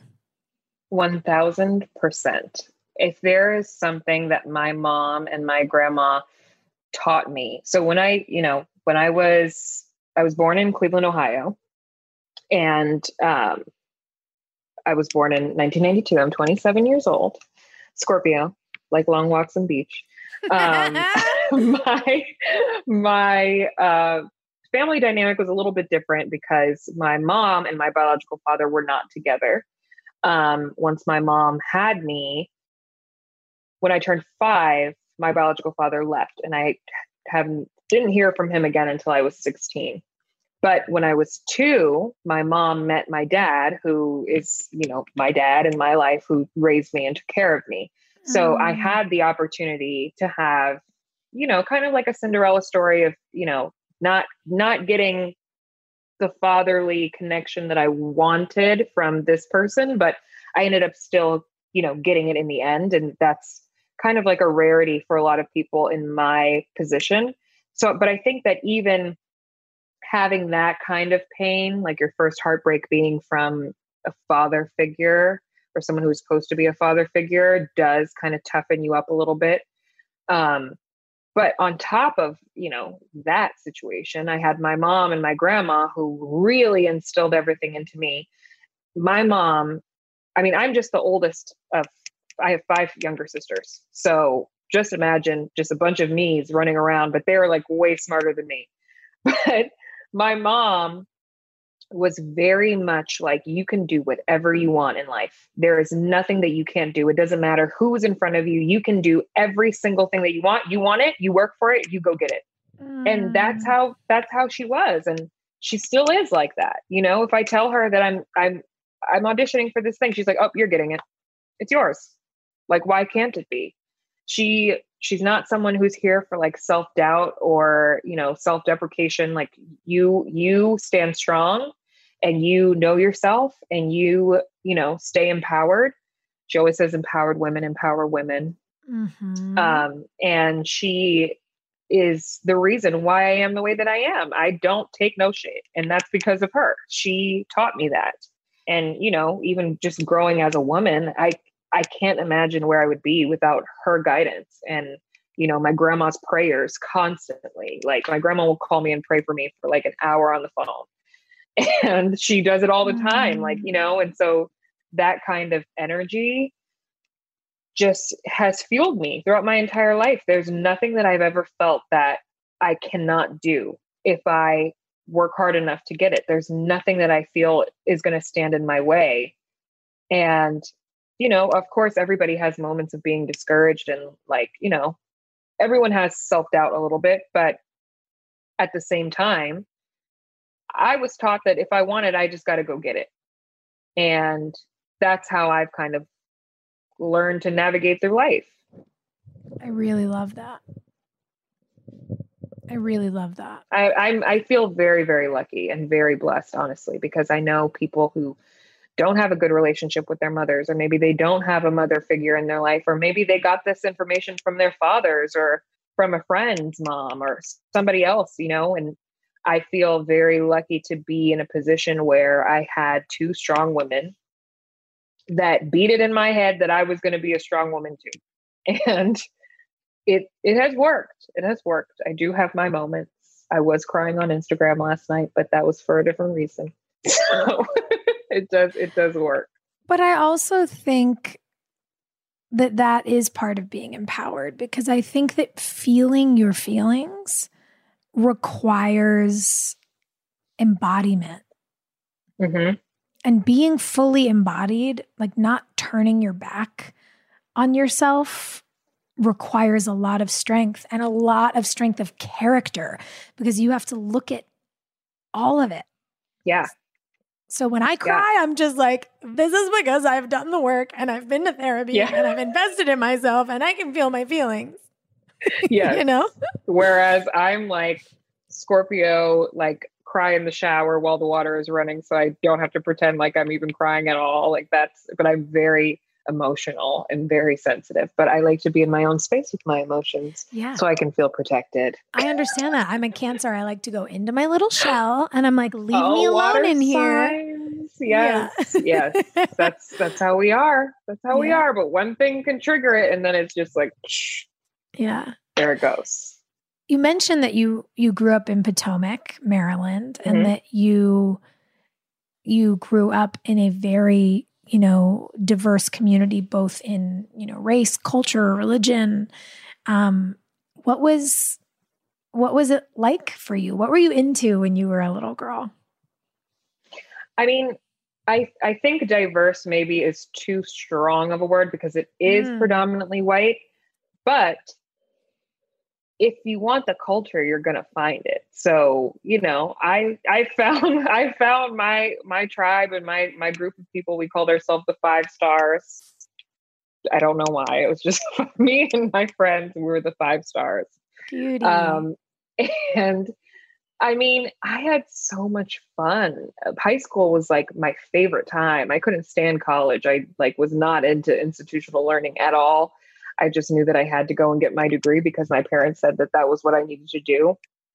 But in high school, I was captain of the cheerleading squad and, I was very heavily into that, but I knew every single person in my graduating class. There was over 500 people in my graduating class. I knew everyone's name. And I was very much the type of person who was in every group. I wasn't just a cheerleader, that was not me. I wasn't like that stereotype. I knew everyone. And that was important to me.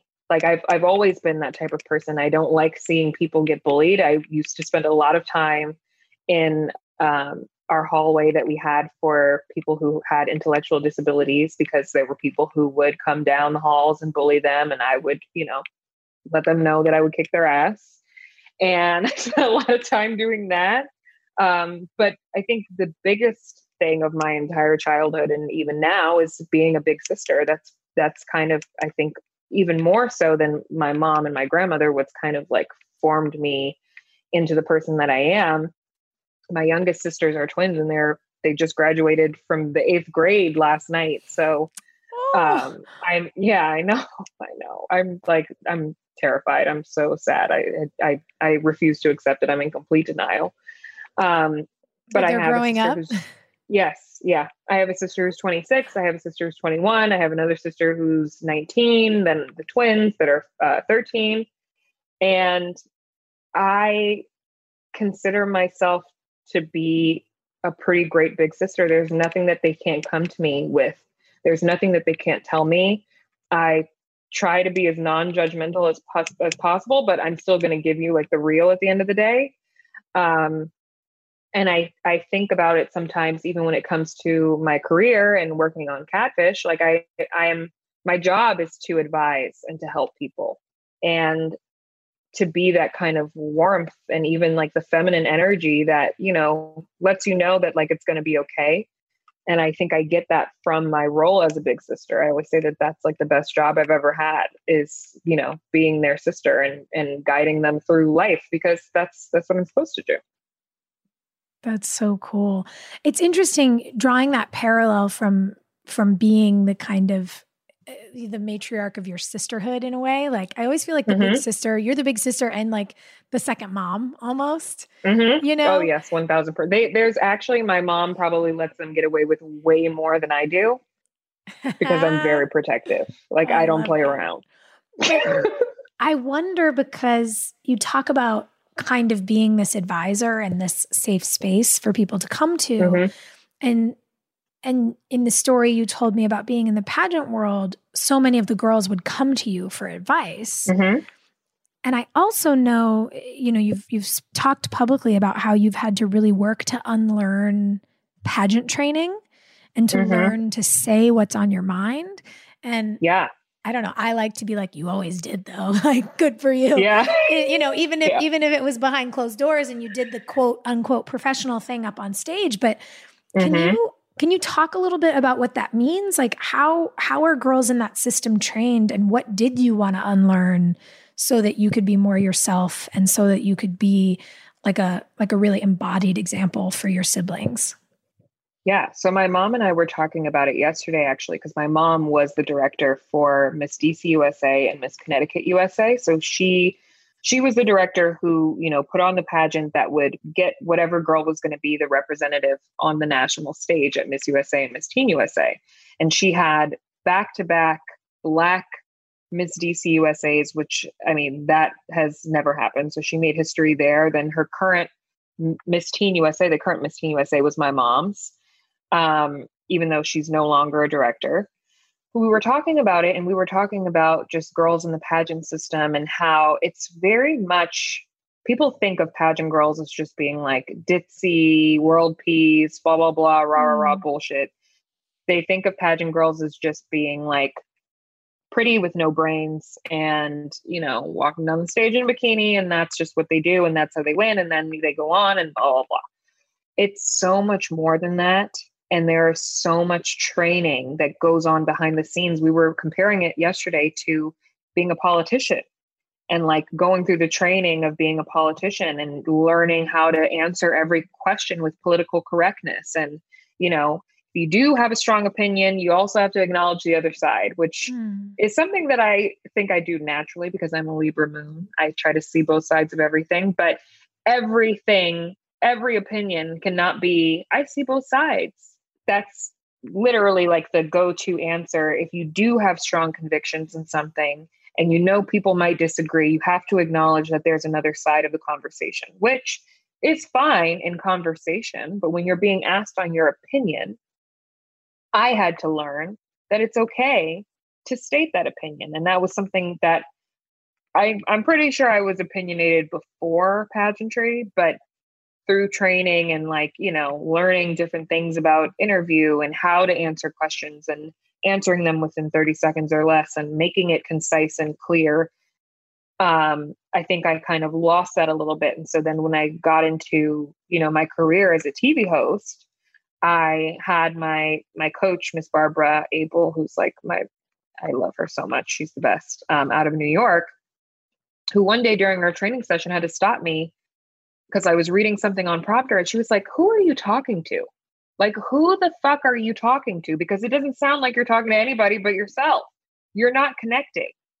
And I literally think I cried because I was like, I may think that I'm connecting, but I'm really not, because you're not taught to do that in the pageant community. But you have to be that kind of figure that holds the kid at the hospital and takes a picture. But you're not taught to really have emotional connections to your convictions and the way that you feel about things, because that could be threatening and you could lose your title. And that's sad. I know a lot of pageant girls right now, Black girls who are competing, that are worried that maybe they'll lose their title for speaking out about Black Lives Matter. And they're Black. And they're like, I want to talk about these issues. I don't care if I lose my crown, but at the same time, they don't want to, because the pageant community is so anti-opinion. And for me, I know there's a lot of pageant girls that look up to me and people in the pageant community that are still fans of mine, but I was always looked at as the black sheep, scarlet letter pageant girl, because I'm so vocal, because I say things like it is and I don't sugarcoat. And that time in my life is done. I'm not doing that anymore. I'm a grown-ass woman. And if I want to talk about the way that I feel about something, that's exactly what I'm going to do, because that's how I was taught. That's how I was brought up. So it was a level, though, of unlearning that I had to do as far as my career, because it is drilled in you that, yes, you can have your opinion, but there's always a but. And it was kind of stifling in a way when you truly feel something that you are strong about, and you're taught to have, a platform to speak on, but make sure that it's a platform that's not say I wanted to be pro-abortion. Can't do that. It can't be something like that. It better be something, that everybody can agree on. Yeah, it's a sanitized version. Mm-hmm.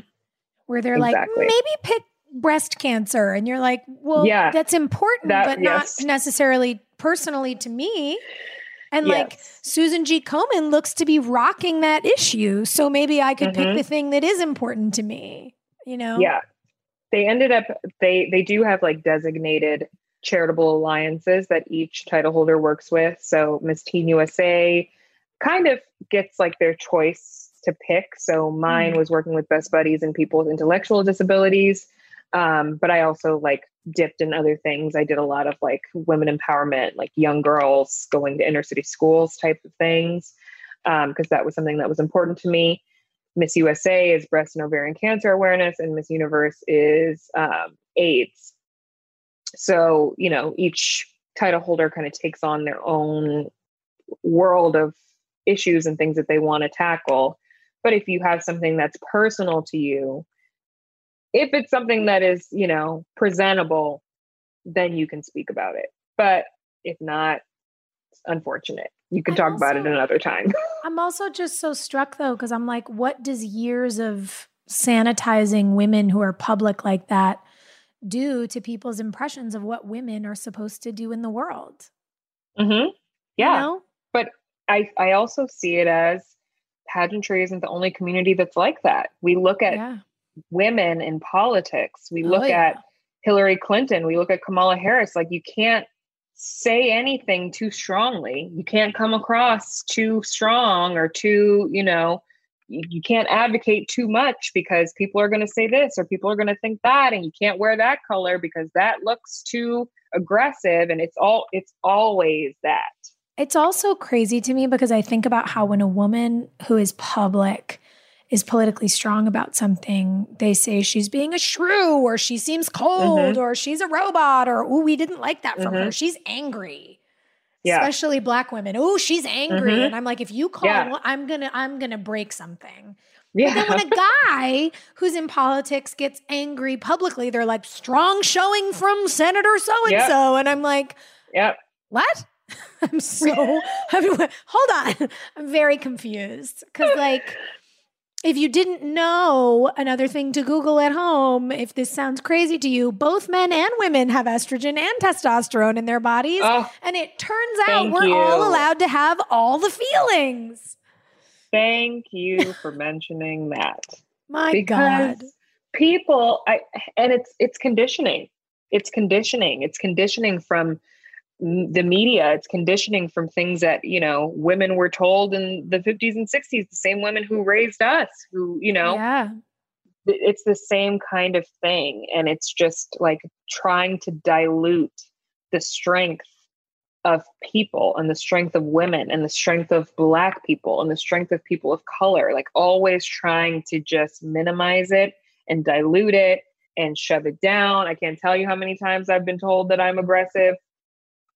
I'm not aggressive. I have a fucking opinion. Yeah. But if you need me to get aggressive, we can go there.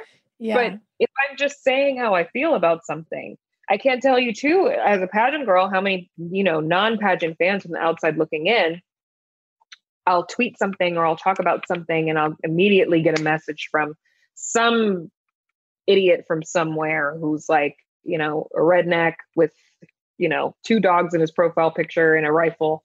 And he, you know, is over 60 and he'll be like, oh, sure, showing a lot of grace for a former Miss Teen USA. I'm like, bitch, that was 10 years ago. Okay. Yeah. I was 17. Now I'm almost 30. Okay.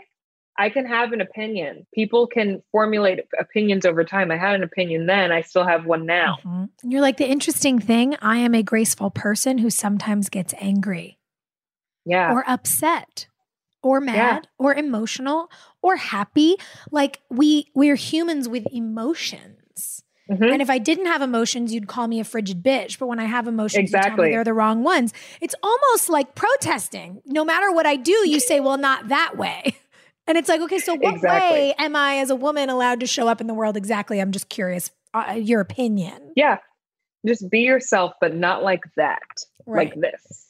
And once you realize that that's what they're always going to say to you, you're like, oh, I'm just going to be myself. Oh, that has been me all the way. I have I have just learned and conquered the confidence to just be myself 24/7. If you meet me at any time, I'm exactly the same. Always. If you come and run up to me in the street and you're like, Cami, how are you? And I'm not doing great. I'm not going to be like, I'm doing great. I'm going to be like, bitch, listen, the day is horrible. My car got a flat tire. Like, I'm going to really, I'm honest. I have found such freedom in just being myself. And I'm able to spot things that are disingenuous and inauthentic very easily because of the fact that I've done this work to just be happy with being who I am. And that's just what it's going to be. It's not going to change. Yeah. That's who I am. Was there a tipping point that you can kind of look at when you crossed that precipice and said, "Oh, I'm just going to be myself"? Was it the sort of quarter life crisis move to LA, or was it something before that gave you the confidence to move here in the first place? It was before that. I think it was that session with my TV hosting coach that told me that I was not connecting with anyone. And like, really, honestly, after that session, I think the next 3 sessions that we had after that I paid her for, obviously, were just like therapy sessions. Now she's actually a certified life coach. Whoa. Thank God, because she was coaching me this whole entire time. But she really talked me through a lot of these issues that I was feeling and that I was having. And she basically let me know, like, it's not going to happen for you until you do this. So you need to do the work to get this done so that you can move forward to like the next part of what it means to be on camera. To be a TV personality requires more than you just standing there with your beautiful face and, reciting some words. Yeah, it doesn't work like that. Was this a person who you were working with while you were studying communications at Fordham, or was that? Yes. Yeah. Oh, okay. So I, like I said, college was not my thing, and I'm more of like a hands-on person. So I was doing a lot of sitting in class and sending out emails and trying to, edit my reel and doing things like that, when I probably should have been paying attention. I did graduate, though, for everyone listening. I graduated. I got my good grades or whatever I did. But I knew that I needed more than just my formal education. I needed some more like actual training. And so when I was introduced to her, it was just like, this is what I want to do. I know this is what I want to do. And it felt right. And so, through those courses, plus, actively working like in New York, that was what kind of made me realize that like, this is what I need. This is what I want to do. And then when I decided to move to LA 2 years ago, almost now, it was what I really, really want requires me to step out of my comfort zone and do something that I never thought that I would do. Because being in New York for 8 years, I never thought that I would ever move to LA. I was like, LA is not the move. New York is everything.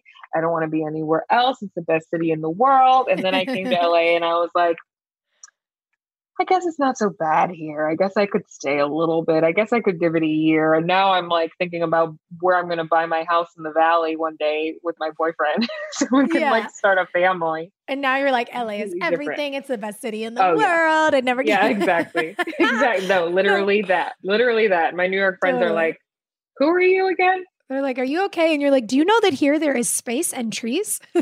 Yeah. Oh, I could not imagine doing the quarantine life in my New York City apartment. I would be sobbing.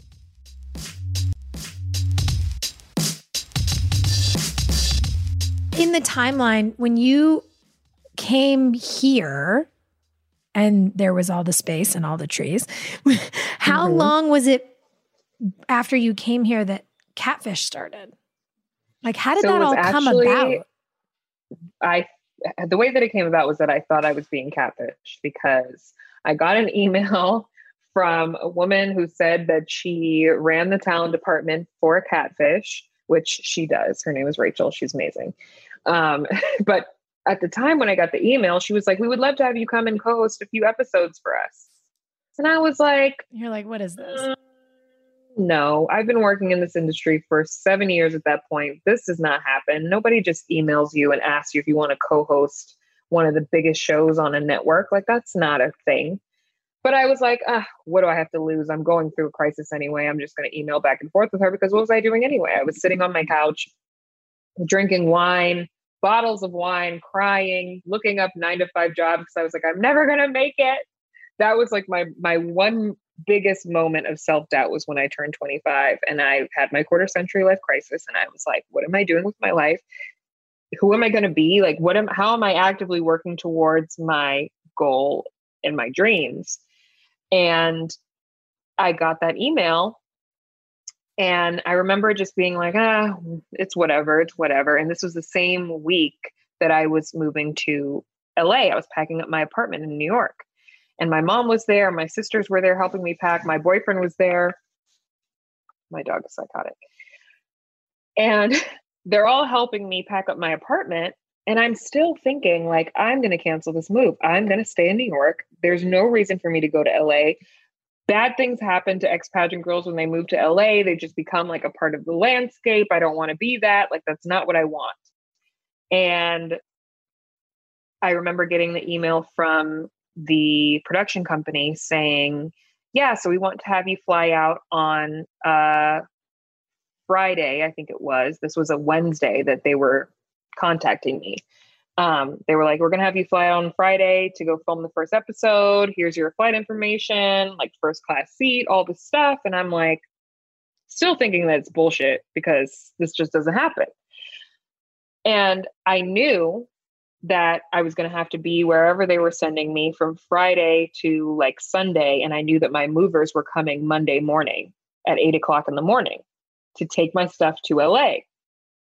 And I'm still thinking that this whole thing is bullshit. My boyfriend literally had to grab me and be like, are you insane? Like, this is one of the biggest opportunities. Like, why snap out of it? And I'm just like crying, being like, I don't want to leave New York. And he's like, don't you see this as a sign? So I end up going to Iowa, which is where we were filming the episode, because sometimes the episodes start in the city that we're filming in. So I fly to Iowa, I meet the production crew, I meet everybody. I'm still thinking it's bullshit. I was just like, this is a really funny story. I'm going to get kidnapped, and like, who knows what's going to happen to me, but at least I have a funny story to tell. It wasn't until the next day, which was our first filming day, Neve walks in the building, and my heart just like dropped to my stomach. I was like, holy shit, this is actually happening. I was so nervous. But we filmed the first episode and it was amazing. And then I came back to New York and I cried my eyes out in my bed for the last time. And then I moved to LA. And then what was it? That was in, I think that was in September of 2018. By July of 2019, they asked me to be the permanent co-host. And that was after 6 episodes as like a guest. And I didn't even know that that was going to happen. I was still looking for other jobs and still auditioning for other things, because, you know, being in entertainment, you know that it's just nothing is guaranteed, and you just never know. People change their minds at the last minute, and you never know what the people at the top are going to decide. And it's very uncertain. Everything is very uncertain, but I got it. And it was one of the greatest days of my entire career. That was, and it still is. I love it. It's like my dream job. I get to give people unsolicited advice. Like, this is exactly what I want to do. And I mean, this is what I want to do every day. God, isn't that so fun? You travel everywhere for the show. Mm-hmm. You guys, to your point, you show up, you try to help people, you try to help them get to the bottom of these situations they're in, but really it's to get into their emotions and their vulnerability and where their stuff lies, you know? Yeah. What are some of the craziest things you've seen hosting this show? Oh my God. I mean, aside from the girl that thought that she was talking to Chris Brown for like 3 years. No. But yeah, he didn't like to FaceTime because he thought he was ugly. I'm like, girl, I can guarantee you Chris Brown does not think he's ugly. Aside from things like that. Oh no. You know, just some of, I know. I love her to death though. She was so sweet, poor thing. Aside from that, we had a story just this past season of sisters that were not 100% certain that they were sisters. They were getting they were connected by their father, who was basically saying to each one of them, like outside of each other, was like, that's not my daughter. I don't know why you're talking to her. And then telling the other one, that's not my kid. I don't know why you're talking to her. Trying to like pit them against each other. And we had to do a DNA test, which for me was very triggering because, like I said, you know, my childhood growing up without my biological father, I was just thinking, you know, what if this was me? What if I, you know, met my long lost sibling or something like that? And, you know, we had to get a DNA test. Like, would I really want to open up those can of worms? Because then it became, you know, which one of them is his biological kid? Which one of them isn't? You know? And it was just, that was a very emotional episode for me. They ended up being sisters, so thank God. But I was like, some of these issues are really, really tough. And we are dealing with a lot of things that don't actually get mentioned on air. And there's a lot of like mental health things that go on, and a lot of people that we meet that, you know, maybe they were suicidal for years, or, you know, they've been abused, or they were in domestically abusive relationships. And it is heavy. Like, I had to really learn to kind of separate myself a little bit, because I leave these situations thinking about these people for months. Some of them I still think about all the time, and I check up on them, even though they don't know. I like creep on their Facebooks and stuff like that just to see how they're doing, because I care about that. And we do have an amazing team with our production who goes back and checks in on people and, you know, make sure that they're okay and getting whatever help that they need, which is great. But, you know, I want to see it firsthand, and they don't, you know, always give me that information, because it's like, we have to do the next episode. So and you're like, I need to know if this person is all right. God, I would have such a hard time. I'd be the same. It'd be like 3 a.m. and I'd be on their Instagram, just like, is she okay? That's me. Yep. Yeah. That's me. Like going through Twitter feeds. You know, you hit the nail on the head, because you said you're dealing with a lot of issues that don't normally get airtime. What has hosting the show taught you that was maybe not something you expected? I think one of the biggest things is, you know, like we were talking about before, we do travel a lot. And I think that a lot of people, especially people who live on the big coasts of, like, you know, East and West Coast, you see the entire nation as East and West Coast. You see, like, this is the world for you. The world is New York and it ends in LA. Like, that is the world. But there is so much middle area that you don't see, where people are so isolated. And I know a lot of people watch the show and they're like, how are people still getting catfish? Like, why are they still on these websites? Why don't they FaceTime? Blah, blah, blah. I'm like, you don't know how these people live. You have to put yourself in another person's shoes to understand the nearest town to them might be 3 hours away. I've seen that. We did an episode in Texas where we were just driving through fields for hours, because people don't realize that Neve is the one who's actually driving the car. I never have to drive, which is great. But we're just in the car together for hours, cruising through these empty plains of just grass and trees and, you know, weeds and nothing else. That is America. Like, while we do have the big coasts, that whole middle area of the world, of the United States, is America. That's where people live. That's where people work. That's where people develop their beliefs. That is it. And that was something that I really had to learn, because, you know, even with the show, like we'll fly into like the major airport. They'll be like, yeah, we're flying into LAX or whatever. But we're really going 4 hours away to like the middle of nowhere, where there's like only thing around is a Taco Bell, which I don't mind, but exactly. You know. I mean, God, a drive-through right now sounds delicious. I know. I'm already thinking about what I want to eat. I miss things. So I know.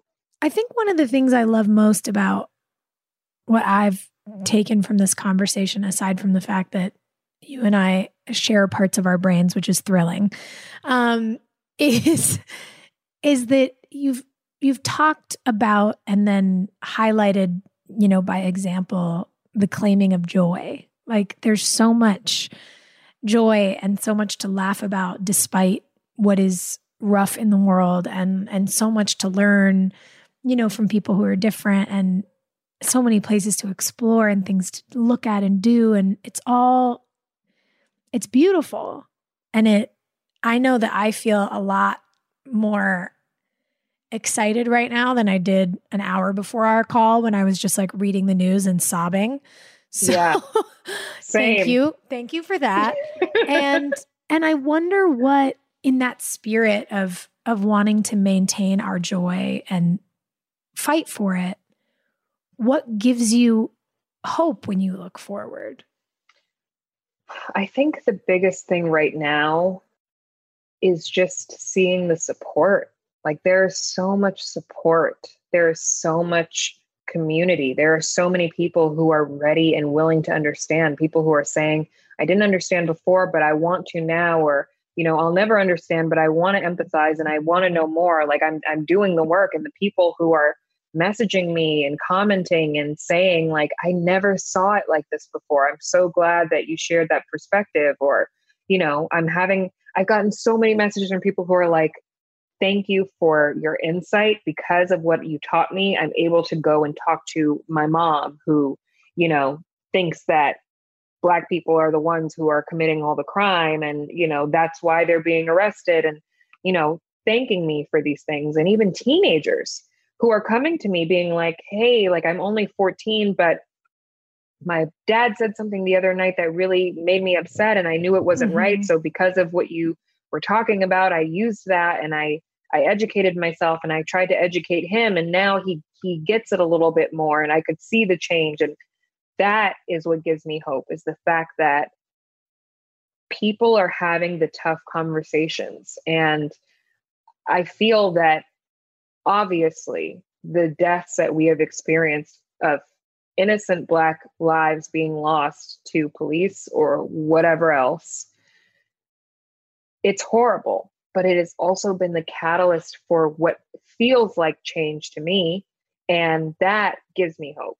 That is what I feel like is something that I can at least hold on to for a little bit. The fact that people are down to call out brands and networks and, you know, companies for not standing up for this, and for not speaking it as it is, and for giving blanketed statements and, you know, bullshit. Honestly, it's all bullshit. For the ones that are calling them out, I am with that. Like, that is what we need to do. If we want to create the change, we have to be loud about it. It can't just be passive anymore, because that does not work, and it hasn't worked. So that's where I find my hope and my joy. And, you know, funny memes help, and TikToks, things like that. Like, those things are helpful. And, like, you know, having some sense of just like laughter and peace. One of my friends and I, we're talking about, you know, at the end of the day, like, if there's one thing Black people gonna get, we're gonna get our laugh. Like, we're gonna laugh through the pain. We're gonna smile through it. Like, we're known for doing that. And that also gives me hope. It's like, yeah, we've been beaten down and we've seen horrible things happen, but at the end of the day, we are strong, and we, you know, are able to push through the pain to be able to get to the other side. And we always have been. So as long as we just continue on that path, we're going to see the change we're going to be the change that we want to see. And we're going to see that change because we're actively doing it. And it's important, I think, for all of us to remember that joy is an act of resistance. Like, if you let them steal your joy, then what could be your reason for protesting? What are you protesting in defense of? You know, the joy for you. And then when you begin to move outward into the wider chasm of society, like the joy for your community, really, that's what these fights are for people to be able to pursue joy. You know, the pursuit of happiness is meant to be one of our inalienable rights. Along with protesting, which is the First Amendment, protected under the First Amendment. In case people forgot. It's actually protected, and police are actually supposed to protect our right to protest, not try to end the protest, per the First Amendment to the United States Constitution. I love all the homework we've given to the good people listening today. I know I gave y'all a lot of assignments, but Cami, if you could give the listeners an assignment of one thing that they can do, not just because I want to call in women who look like me or women who don't know a lot about the Black community to research. But for you, is there an assignment that you would give people, something that you want them to do, an action that you want them to take after they listen to this conversation? Oh God, I have to pick just one? It's so difficult. You can pick however. No, pick 3. I don't care. The first I just didn't want to put you on the hot spot. Yeah, no, I appreciate it. The first thing that I want people to do is to keep doing what you're doing. If you haven't started having those tough conversations, start them. Just begin, see where it leads, be open to having the conversations. If no one's had the tough conversations with you, there's nothing wrong with talking about race. We have to talk about it. And I don't see color as that's not a thing. We need to see color. We need to see color. We need to appreciate color. We need to love our diversity. We need to love what makes us different. We need to honor those things. And that's how we're going to be able to move forward. The next thing is watch the 13th documentary on Netflix, because I know a lot of people who had doubts. Once they have seen that, it opens up a different part of their brain that maybe they didn't even know was there. And it's very insightful. And I feel like it's undeniable. So watch that. Let me know what you think. And the last thing is just to keep educating yourself. Continue to keep searching for more information. Don't take anything at face value. Search deeper, find out more. There are so many more stories other than just George Floyd and other than just Breonna Taylor. There are many. And make sure that you're looking into the different stories in other communities too. There's so many, and you will be disappointed and you will be angry. You will be sad. You will be upset. But that's a good thing when it comes to fueling the fire for creating change and for seeking justice. So as long as you do those things, you are good in my book. And I am happy to talk about them with you, because these things need to be discussed. It's far, we've waited far too long to even have this conversation.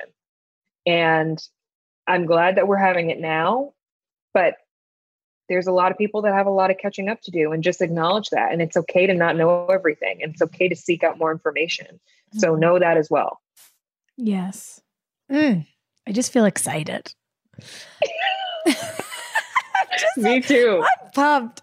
So my favorite question, we've had a lot of favorite moments, but my favorite question to ask everyone who comes on the podcast, as it is the title, is when you think about the idea of a work in progress, what feels like a work in progress in your life right now?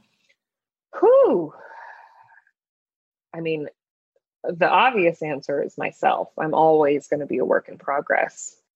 I think that even for me, having some of these conversations and acknowledging times where I have been complacent with racism, with things that are said to me that I know are anti-Black, and I just brush it off and I just kind of, move on to the next thing, because I don't want to have to defend my Blackness all the time.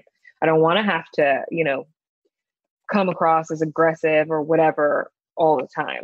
Sometimes you don't want to have to fight, especially when you're tired of fighting all the time. So I think untapping or tapping into that part of myself and working forward to what I hope will be lessons that I'll be able to teach my future children. That is what I'm working on. I'm working on, my own self and my own views, and how am I handling these things when it comes about, and how am I acting different? How am I being the change that I want to see? How am I, contributing to the change? That is what I'm working on, at least right now in this moment. That is what I care about. My boyfriend has been out protesting, like I said, and, I've been on the internet doing my thing, because to be honest, I'm too scared to go out and protest, even though I would love to. Like, there's been a lot going on, and I feel that everyone can occupy different spaces in the fight for change. But one thing that I've told him, and we've had conversations about, is like, when we have kids one day, I want them to know that we were actively fighting for things to look differently for them. And when they see the world and when they get older, that they won't have to see this shit, like that they will be able to see something different and feel differently and feel more supported and get the things that maybe we didn't get. So, I mean, I don't know if that answers the question, but that is what I'm working on. And I do want to keep working on that, because this is not something that's going away. Sounds pretty awesome to me. Thank you. I hope so. I hope it works. Yeah. And you know, I do want to say, and I'm very careful about how to say this, because I'm a straight shooter. Spit it out. You know, the point obviously of what's happening right now is certainly not for white people to like take over a movement. It's like, we're supposed to go and show up and listen. You know, one of the things I loved the most about being at the protest with Black Lives Matter and Movement for Black Lives this past Tuesday, and there have been actions every day, but that one in particular, when the riot police showed up, it was the job of you know, me and people who look like me to go to the front. Mm-hmm. And we built lines of white people, like lines deep. Yeah. And then we sat down so they could see over us. They could see what was going on, but it was like, you're not coming in here. Mm-hmm. And we're not letting you near those people, our people back there. Like, no. And it was cool because where we were sitting, like, people couldn't really hear the speakers, and there was like a whole rally happening behind us. And I was like, we don't need to. Not everything needs to be for us all the time. Yeah. But something, exactly. You know, like something that I think about when you say like, you know, I wish I could, but I feel scared. Part of me is also like, maybe you should take a break and let us get out and put our bodies on the lines for a while. You know? Yeah. And like, a lot of the footage I've been seeing have been our non-Black allies and our white allies out there going for it. And what obviously breaks my heart is that they're experiencing the same kind of treatment that we have faced for so long. But at the same time, sometimes it takes maybe the person who doesn't think that this is real, maybe the person who thinks it's a conspiracy, maybe the person who, you know, is still planning on voting for Trump, to see people who look like them being trampled and mishandled by the police. Maybe it takes that to click something in their brains to say, oh shit, okay, this isn't right, you know? And I think it gives you even a different level of understanding from being a part of it. Mm-hmm. And I think it's also really important for a lot of us who are not Black, whether, you know, white or people of color, is to know that there are so many Black people taking to the streets to march for their right to live during a pandemic that is more likely to kill them than us. Mm-hmm. And that to me is extremely significant. And not because I'm like, oh, wow, but more because I'm like, damn, the risks continue to compound intersectionally. And so for me, it's like a literal honor to say, like, I'll go stand outside. Like, you stay home and do what you're doing online because that's filling you. And like, don't worry about it. I have an N95 from my earthquake kit that I bought 5 years ago. So please stay home. Thank you. It's been on my mind, and I know a lot of my friends who are Black also feel the same way. And even, you know, some of my friends who aren't, but I know for many of my Black friends, we're like, I just don't know if I should take that risk. I just don't know if I should go out there, because at the end of the day, you and I can be protesting together, and maybe the cop will approach me and won't approach you. Like, you know, and that is where the fear comes in. And I know you can't let fear take over, especially in times like this, but I do honestly genuinely feel, especially for people who feel like they're not doing enough, and that maybe they are an online activist, or maybe they are an artist who's putting out the posts that you're seeing all over social media for, these Black Lives Matter posts. And, we need it all. We need it all. It's a combination of everyone that is going to create this change. And everyone and needs we're to bring all their necessary. Gifts. Yeah. Exactly.